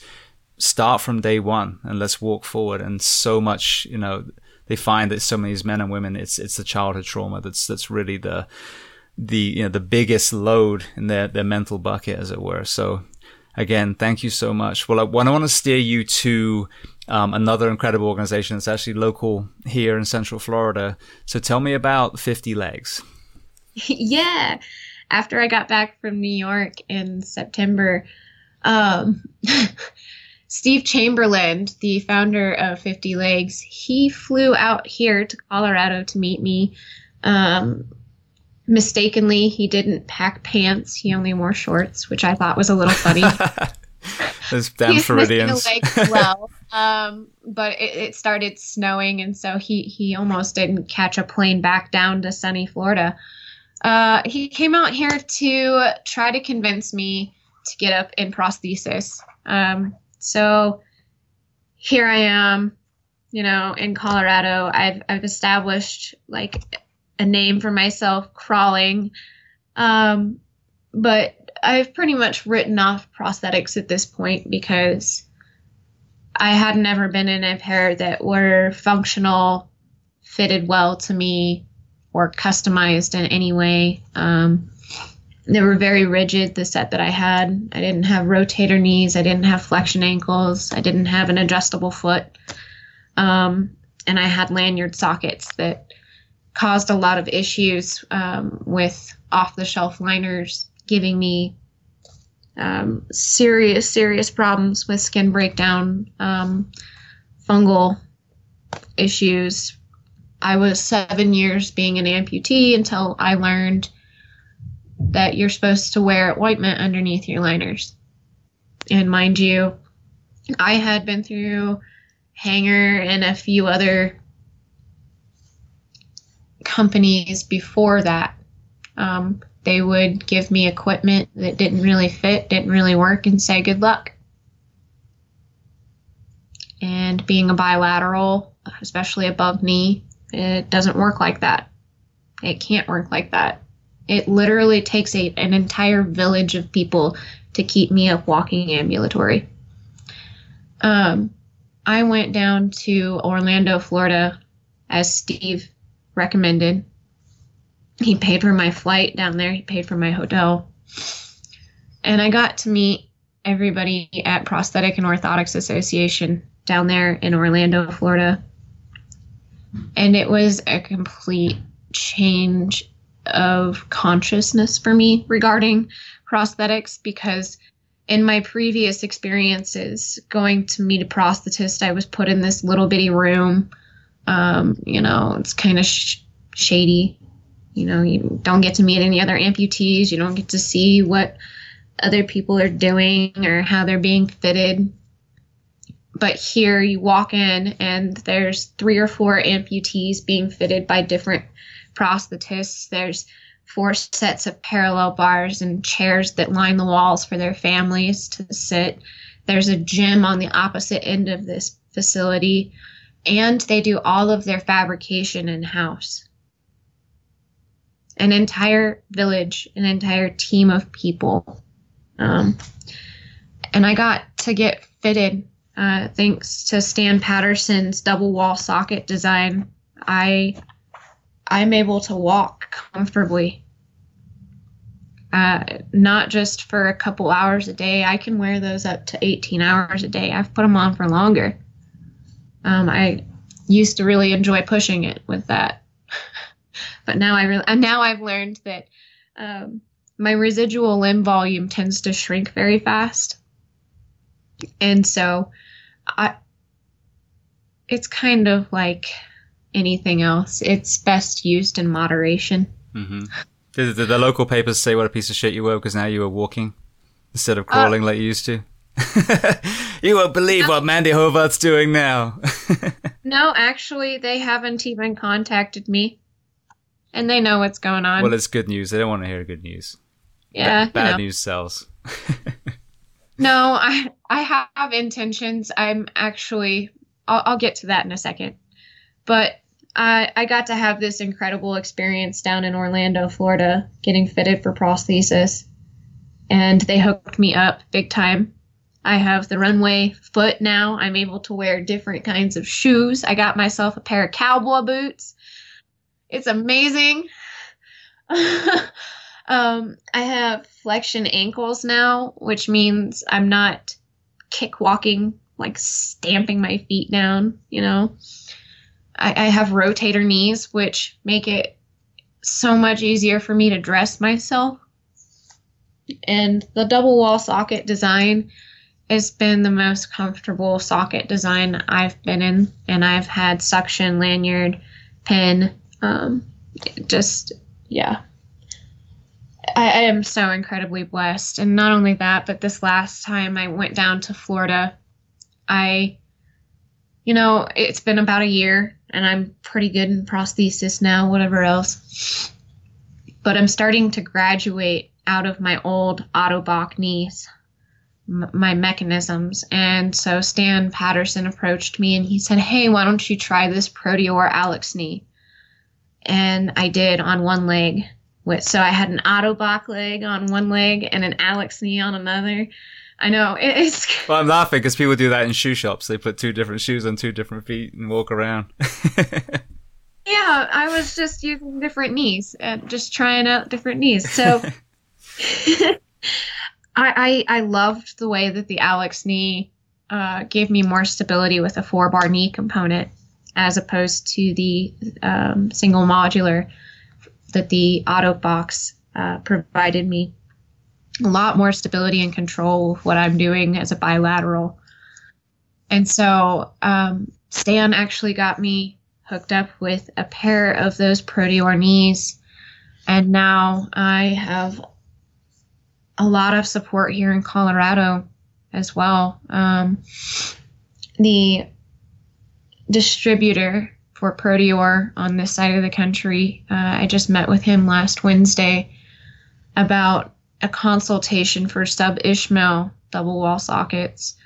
So I'm getting better and better every day. It's taking quite a bit of an adjustment with learning these Alex knees, but every time I'm, trying to curl a 10-pound dumbbell in my robotic stilts, I have to try to remember that this is part of the growth curve, the learning curve. There's a lot of things that are different, but I'm learning to manipulate that to my own advantage. And I'm excited to see how the next couple years pan out with these mechanical bad boys. So. I mean, it's amazing to hear. I've had a few people on here that were amputees. Christianis, I don't know if you know her. She's a mountaineer. She lost a leg in a helicopter crash, actually, out in the Middle East. Mark Ormrod, who's a Royal Marine British guy, lost two legs and an arm. So I get to see them, climb mountains, do jujitsu, run, row, with all these prostheses. So it's so inspiring to see. And sadly, as, I forget who it was, one of my guests recently said, this has come out of war. The reason why, the adaptive community and some of these prostheses have moved so far is because we had a lot of men and women come home missing limbs.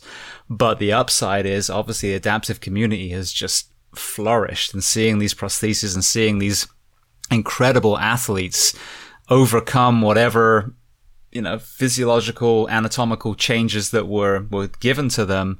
It's just so inspiring to me to see technology align with that, to allow these men and women to, keep pushing the needle is just, it's amazing. So, organizations like 50 Legs are doing incredible things.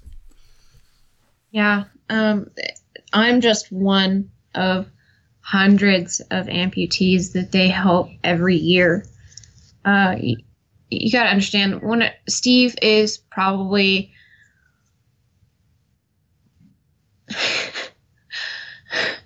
one of the biggest goofballs that I know, but he has the biggest heart. Like, he's this big, tattooed, muscular dude, he's bald and got this goatee, looks like a biker because he is a biker. But he looks intimidating, but then you get to know him, and he's just really this big-hearted teddy bear. And he told me whenever he was sitting in my living room, he's like, you don't have to worry about getting your legs for the rest of your life. I will help you. And for amputees that, need prosthesis in order to be ambulatory, kids, that need 4 prostheses a year because they're growing, it's a revolution in what he's providing for the adaptive community. He doesn't just focus on, people my age or kids. I've seen people brought into POA through 50 Legs that are in their 60s and 70s, sometimes older. It's an incredible team, and what they're doing down there is state of the art, and you will be hard pressed to find that anywhere else. Well, I posted a video probably about 2 months ago, and it was Blake Leaper, and this girl must have been, I think she was 3, but he was in the same facility. I don't know if it was through 50 Legs or if it was another organization, but it was it seemed like a prosthesis charity again. But he was showing this little girl how to walk, and Blake's he's a sprinter, isn't he? A high level sprinter, double amputee as well. And just this little girl watching a man who looked the same as her, it was one of the most beautiful moments. So like you said, whether it's children, whether it's the elderly, whether it's athletes, whether it's veterans, the power of prosthesis is just, mind blowing to watch. Yeah. And beyond that, getting to go down there and meet the entire community in such an open setting, and actually being immersed in not only what's going on with you, but watching, whoever's getting their leg next to you. It's an incredible environment. They make miracles happen there. They make dreams come true there. They make success possible for amputees across the country and across the world. I mean, I believe they just flew in somebody from Africa to get fitted with a leg, a little girl, what Stan, Steve, Roger, and all of the other prosthetists there, they all play a very vital part in how things operate there. And it's great to watch them interact as a staff as well. You can tell that they're family. You become part of a family whenever you become affiliated with 50 Legs. And it's a network, a web. And all it takes is reaching out to one person, and you can get all the way to the other end just through a simple text message. So it's pretty cool. It's incredible. And again, just a group of people that care. I think Steve was a professional wrestler too, wasn't he? Yeah. I'm going to have to get him on the show. I think he sounds like an amazing person. Oh, Steve would love that. Yeah. He actually, I got introduced to the Hulkster. Oh, really? Yeah, he introduced me to the Hulkster at the Mecum auction, and it was awesome because, he was getting in his little golf cart to go to the next car position, I guess, because he's walking with a cane. He's had some surgeries in the last couple years and whatever else, but he's sitting in this golf cart, and I got walked around the side to go and meet him, and he saw me, and without even asking him, he, gets up out of this cart to come and shake my hand and give me a great big smile and a hug, and it was awesome getting to meet him, and reality TV, in my own experience, I kind of really got to realize the people that I idolized as a child were just people too. After I became involved in media, I discovered this. So, just a great guy. Hulk, what he does is he auctions off his muscle cars for 50 Legs. So you don't hear about that. You just hear his, racist outcry that he had, and that discourage, I'm so tired of hearing about that shit. I really am. Yeah, but it discredits everything that he did before, and that's the thing that's important. I think for us, none of us are perfect, and does that make that right? Was that insensitive? Yeah, but the same with the CrossFit. Greg Glassman, the founder, made one tweet that made everyone upset, and they're ready to burn down CrossFit that had done so much good for so many communities. And that's what we have to stop doing. We have to say, yeah, I screwed up. You caught me and I lashed out, and that was insensitive, but that doesn't define who I am. Your DUI did not define who you were. So, I'm sick of hearing it too.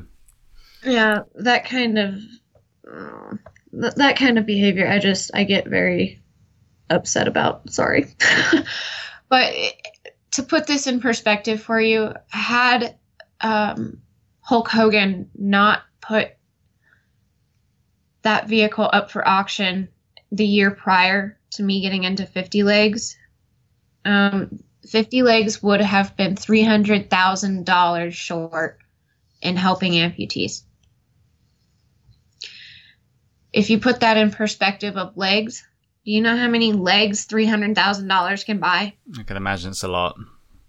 It's a lot. That's a lot of people. And for people like in my position that are missing 2 legs, it's especially hard to have to fight for the equipment that I need.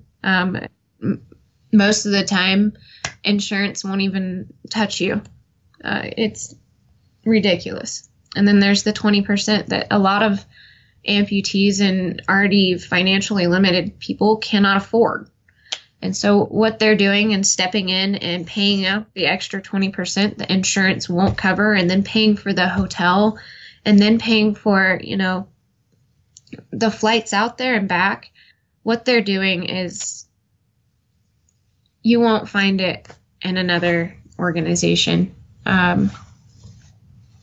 And I can say that confidently. It's not even a bias. Yeah, but no, and I'm glad that you told that story, because that's the thing. Those are the stories that don't get told. So the people that are famous that have come on here happen to be famous, but they're good people and they do good things with their fame. And I'm sure I know you can look through all of their history and find something that they did that wasn't perfect. And does that make it right? Like I said, no, we all screw up. But that doesn't, then discount all the good someone's done. So thank you for sharing that Hulk Hogan story. I want to get to one more topic and then we'll go to some closing questions so I can let you go. But you mentioned while we were talking before we start recording that through 2020 and all the craziness, you found yourself back in Colorado and you're training for another event. So tell me what's next for Mandy Horvath. So I did move down to Florida in the beginning of 2020, and that just turned into a literal and metaphorical shit show for my life. With coronavirus setting in, I also experienced some health issues at the beginning of the year, but I ended up getting to come back to Colorado to finish out some stipulations of my court sentence. Now they're allowing them to be taken remotely, so my rear's a little chapped on that one. But I'm where I need to be. Had I not had come back to Colorado, I would not have been there in December when my grandmother passed, and I would not be as close to the mountains I need to be in to train. In 2018, after doing Pikes Peak, it kind of became a tossed around joke. What's next, Mandy? You going to do Everest? And I'm like, that doesn't sound sanitary. Climbing over dead bodies does not sound fun. How about something else that is very similar and just as beautiful? And my grandma was very avid about watching the Animal Planet, and I have always been very immersed with Steve Irwin and conservation through hunting and foraging. And so I settled upon Kilimanjaro. You can actually go back to the 2018 interview of me on the Today Show whenever I first announced that I would be going to do this mountain. And this was before all of my trouble. So here I am a couple years later. I am going to be approaching the judge on April 5th and asking him to terminate the status of my probation so that I am able to apply for a passport so that in June I can travel to Tanzania and climb Mount Kilimanjaro, 50 miles, and then kind of spend some time in the community and do some safaring and get to learn about the conservation efforts that they've got going on out there and see what I can do to help. So, wow, man, let me tell you, in the last few months, on top of all of the mental and emotional health changes that I've made through sobriety, I really started looking at what I was doing in my life that was unhealthy on a daily pattern. Like, what was I putting in my body? I was eating a bunch of crap, a bunch of processed bull. And so I had to address that. I cut out all of the dairy in my diet. I don't eat processed grains. I don't eat pasta anymore. I'm strictly paleo. And my mental health and my emotional well-being, my overall physical health and overall physical well-being has improved so much in such a little time that I'm kind of amazed by it. You know, had you have told me 4 years ago that I would have the most badass robotic legs and be standing with my 6-pack, soon to be 8-pack, getting chiseled in my spare bedroom at midnight because that's what I do to help fall asleep, I probably would have told you you're nuts. But it's what I'm doing, and it's working for me. It's working for me big time. I adjusted everything that I was doing with my schedule. I have a huge book scheduler now. I have a put it on your fridge scheduler now, so I'm not missing stuff. I'm not late anymore, or as often, I should say. I'm not perfect by any means, nor will I ever be. But through all of these changes and additionally adding supplements to my life and changing my morning routine and adding Shakeology to my coffee, I also have recently become a new plant mom, and I have an obsession with houseplants right now. All of these things are drastically changing my life. I can't even put into words how much better I feel. Not only about my physical health and mental health, but like what I'm doing, I actually feel good about who I am today and what I'm doing and what I'm trying to push out there. I'm not as scared to use my voice anymore. I'm in another stage of becoming, another mountain to climb. And it's going even beyond the mountain, since I've been training, I took on Megan Holmes as my coach. She's a local to Colorado Springs. She's an Army wife and mother. And she's one of those people that ever since I did the incline the first time, she showed up to every climb, and her daughter was with her too. She came over to my apartment at like midnight and was sewing pants to make sure that I'm good. Just showing up. She wasn't always my coach at first. She was an acquaintance, and then she was my friend. But I started to want what she had. And so I asked her for guidance, and so she brought me into her coaching program. And through posting my own videos and modifications, because things are obviously a little bit different for me than they are for the people on our workout videos. So many people have already approached me and asked me to do modified workout sets that I am considering, getting a full filming production crew set up to do modified workouts specifically for amputees and other people that are disabled or in wheelchairs. I didn't have that whenever I was first amputated. Let me tell you, I sat around and I gained a lot of weight. Nor did I have any knowledge of how to modify things, and I've learned a lot in the last few years as far as that's concerned. And so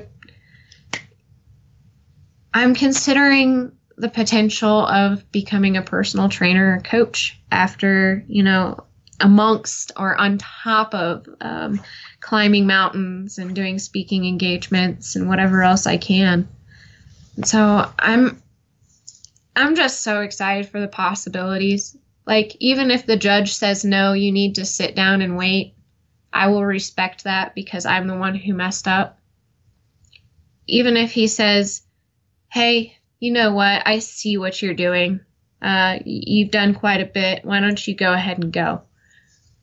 I'm excited for what my life is going to evolve into in the next few years. If I don't go to Kilimanjaro, I'm going to invest every waking moment I have into getting running legs. One way or another, I'm going to do incredible things this year. And it's by this mentality of, this is what I'm doing. This is how I'm going to do it. And then being seriously dedicated and pushing through every obstacle and every no that you get. Because for every no you get, just remember, there is somebody out there that will say yes. There is somebody out there. There's ways. So. Well, I'm excited for you. I mean, I'm just looking at you now and you're so enthused. And again, you said about showing up. I mean, the whole point of the story, the whole moral that's come up over and over again is you got two types of people. People that are throwing rocks at people and people that are just showing the hell up and making positive change. And that appeared in your life earlier on. Now you've become that person as you've, risen from the ashes, to use the metaphor. And now you're showing up for other people and inspiring them. So, if there's a message out of this whole conversation, it's don't be the one slinging mud, be the one that actually shows up. Because I know, the before the incline, the couple was probably a divine intervention moment, but the next day it was the man that showed up to climb with you, and then the people that showed up in your recovery and, the 50 legs people and the cause for heroes people. I mean, just so many great humans. And I agree with you 100%. We all know who the shitbags in the world are. They adorn our screens over and over and over again, but we are surrounded by incredible people. And as you pointed out, many of them are next door, down the street, so it's been so inspiring to hear your journey, and it's so incredible to see how enthused you are. And I agree with you 100%. The ruling will be the ruling. It's how you react to it. So if you're meant to go to Kilimanjaro this year, then that will manifest. If you're meant to wait a little bit longer, then it'll be that way. But it's not going to change your journey and your drive. So I want to just circle to some closing questions so I can let you go. So we've been talking, like 2.5 hours, I think now combined. So, I know it flies by, doesn't it? So the first one I love to ask, is there a book that you love to recommend to people? It can be related to what we've discussed today or something completely different.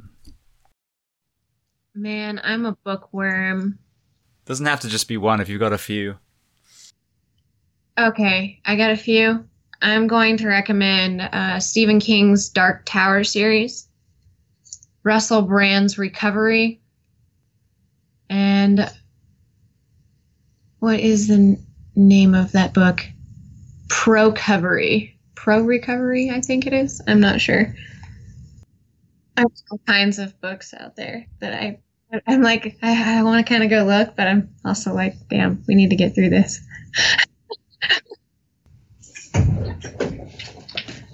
Okay, it's The Power of Pro-Recovery. And there's another one, The Language of Letting Go by Melody Beattie. Brilliant. Okay, well, I haven't heard of any of those, actually, even Russell Brand's one. So I think there's 4 great titles to add to the list, so thank you. All right. Well, the next question. What about a movie and or a documentary that you love?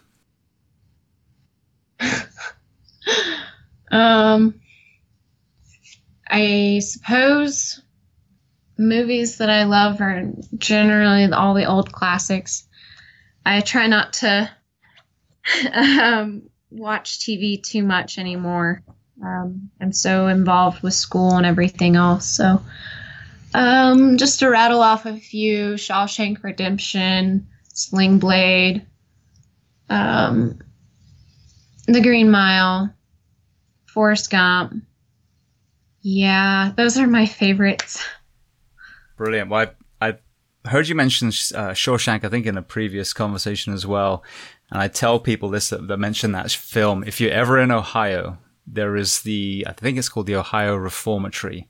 And it was where they filmed that movie. And now they built a brand new prison. So all the prisoners are in that new facility. So you can actually go visit this old jail. And it's kind of haunting in a way because it's somewhat run down. It's tragic in a way because you see these tiny, tiny holes that these prisoners lived in for decades and decades. But then you have the interaction with a lot of the movie sets that they either have within the prison or they built, and put into the rooms. So you can go to the warden's office. You can see where, I forget the character's name, where he hung himself in the room. They have all those kind of set up. So for the Shawshank fans out there, if you're ever in Ohio, that's something you have to go see. I'll have to check that out. I don't know when I'll be going to Ohio. But... You might have to make a trip just to go there. Yeah. It's interesting. What are yours? My favorite films? Yeah. People haven't spun that on me very much. I love, again, Shawshank is a huge one, Green Mile, so I agree with you with all your choices. There's some lesser known ones. Cry Freedom, Denzel Washington about Steve Biko. That's an incredible one. The Power of One, which is another South Africa based film. The Band of Brothers, the HBO series, incredible. I mean, there's just so many, but they're all, I love the ones that are based on true stories because just as we've discussed today, there are so many incredible humans in the world. So when they tell the story properly with the right people, the right script, the right budget, those are the ones that move me. I got no problems crying through a film. So Coco, that's another good one if we're talking about me crying like a 3-year-old girl.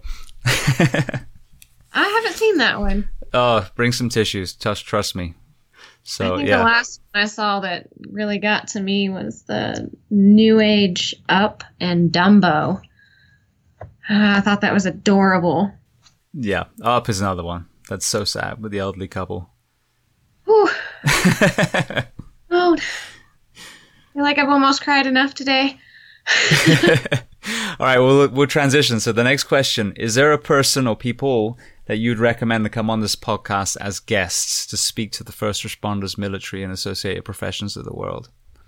Oh, okay. You ready for this list? Give it to me. All right. Start with Terry Franz. That's Car Santa, and I can get you hooked up with him. Brilliant. There's Steve Chamberlain of 50 Legs. There's Kenny Bass of the Battle Buddy Foundation. I have Brittany Nader of Operation Ward 57. I got Tyler Southerner. He is pretty much a quadruple amputee. He's got what he calls the claw. He's a really funny guy. I can definitely get him on with you, and you guys would have a blast. He's been incredible throughout my recovery as a friend and fellow amputee. Obviously, Travis Strong, the other bilateral amputee that did the mountain with me. I know so many. I really do. That's a huge list. We'll obviously talk past this. So I could get you in touch with Amy Dagg, who is amputated in the arms from being overseas. I mean, so many really influential and inspiring people. Yeah, I'll definitely get that list put together for you. Beautiful. Yeah, because I mean, that's the thing with, with these incredible adaptive athletes, these men and women, the amputees, is it's not like, oh, let's get some people on that are missing limbs. No, it's about seeing what these people have done with the hand that was dealt with them, and how they're, many of them had similar stories to yourself. It wasn't like, oh, I lost an arm, so I'm just fine. No, they go down this dark place. But then when they come out the other end, they're just these inspiring, resilient men and women. And I just absolutely adore talking to people like that. Absolutely. I'm thinking and checking more people off the list as I'm sitting here. Well, like I said, we'll go back and forth more. But I mean, that's a fantastic list to start, and some amazing humans on that list. So thank you. The last question before we go to making sure people know where to find you and reach out to you. What do you do to decompress? Meditation. Remembering my plants have been helping out a lot with this. I have some pretty bad anxiety, especially with the onslaught of isolation throughout 2020. I've been feeling very cooped up and depressed. So I started out with watching my friend's houseplants a couple weeks ago. And she took them back home, and I decided that I needed 50 to fill the void. It's just something nice about it, getting to care for them here in my little apartment that I live on the 4th floor, especially while it's so cold out here in Colorado. I'm also, training, working out every day, or when I'm not having a rest day. And I'm going to be hitting the mountains as soon as possible. I was blessed to meet somebody here locally, a local business that is possibly going to sponsor me for gear for Kilimanjaro.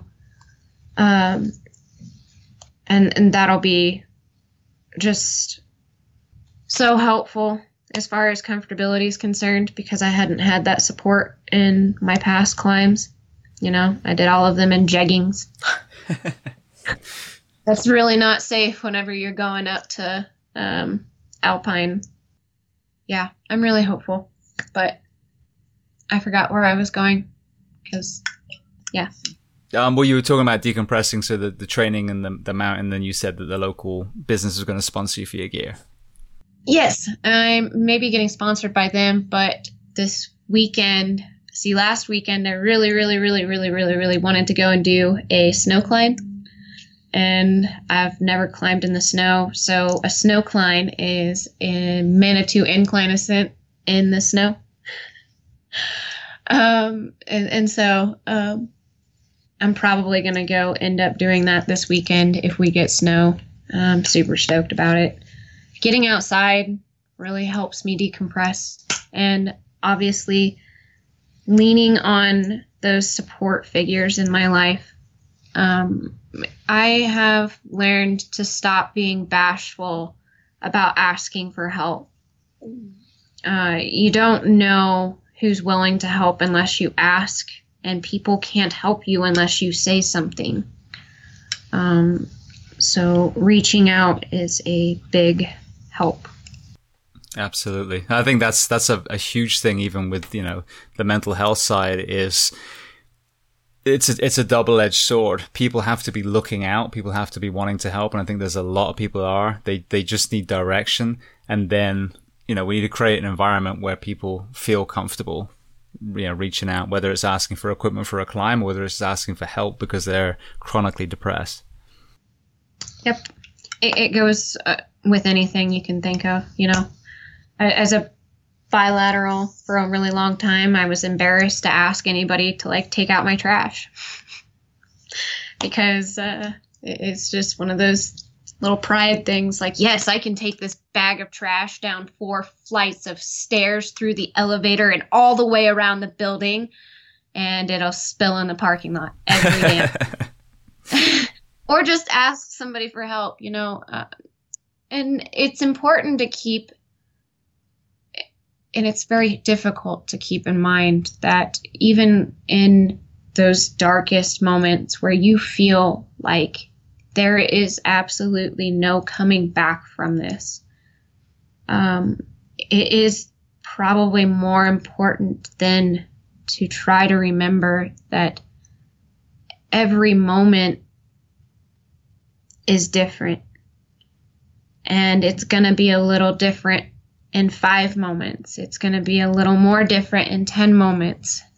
But you have to give yourself time and let yourself feel through those things to get to feeling better. Nobody is going to be able to pick you up out of a depression and say, here's your happy juice. Everything is going to be great for you from now on. Life doesn't work like that, but I can definitely tell you that if you let those moments pass and you focus on finding yourself, you will be much more rooted in your future. Beautiful. Perfect. Well, if people want to reach out to you, if they want to learn more about you, if they want to find you on social media, where are the best places online to do that?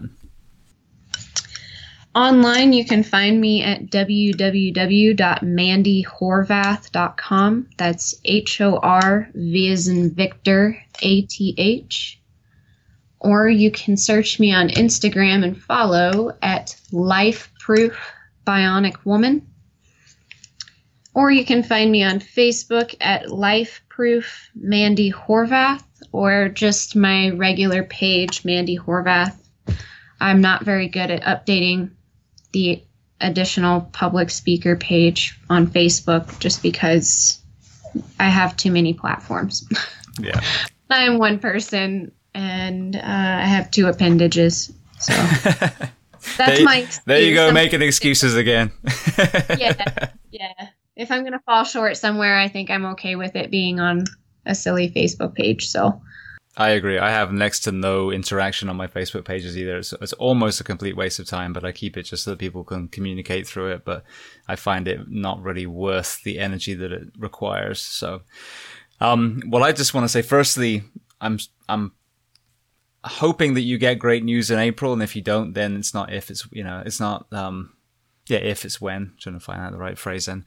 But I just want to say thank you. I mean, we've been talking well over 2.5 hours now. You shared some very intimate, stories with us that took a lot of courage. And, I hate the fact that it requires that person to revisit it. But I know there are so many people out there that are going through a similar thing. And I know just this one conversation is going to have such a positive effect.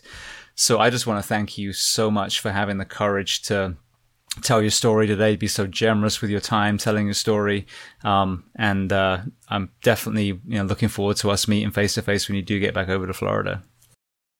Oh, thank you. I really appreciate you having patience to let my crazy schedule kind of die down a bit so that we can make this happen. It's been great talking to you, and thanks for listening, I guess. I didn't realize we had rambled on for that long, but I guess such is life whenever you're talking about a complex story and trying to get all of the elements in the picture.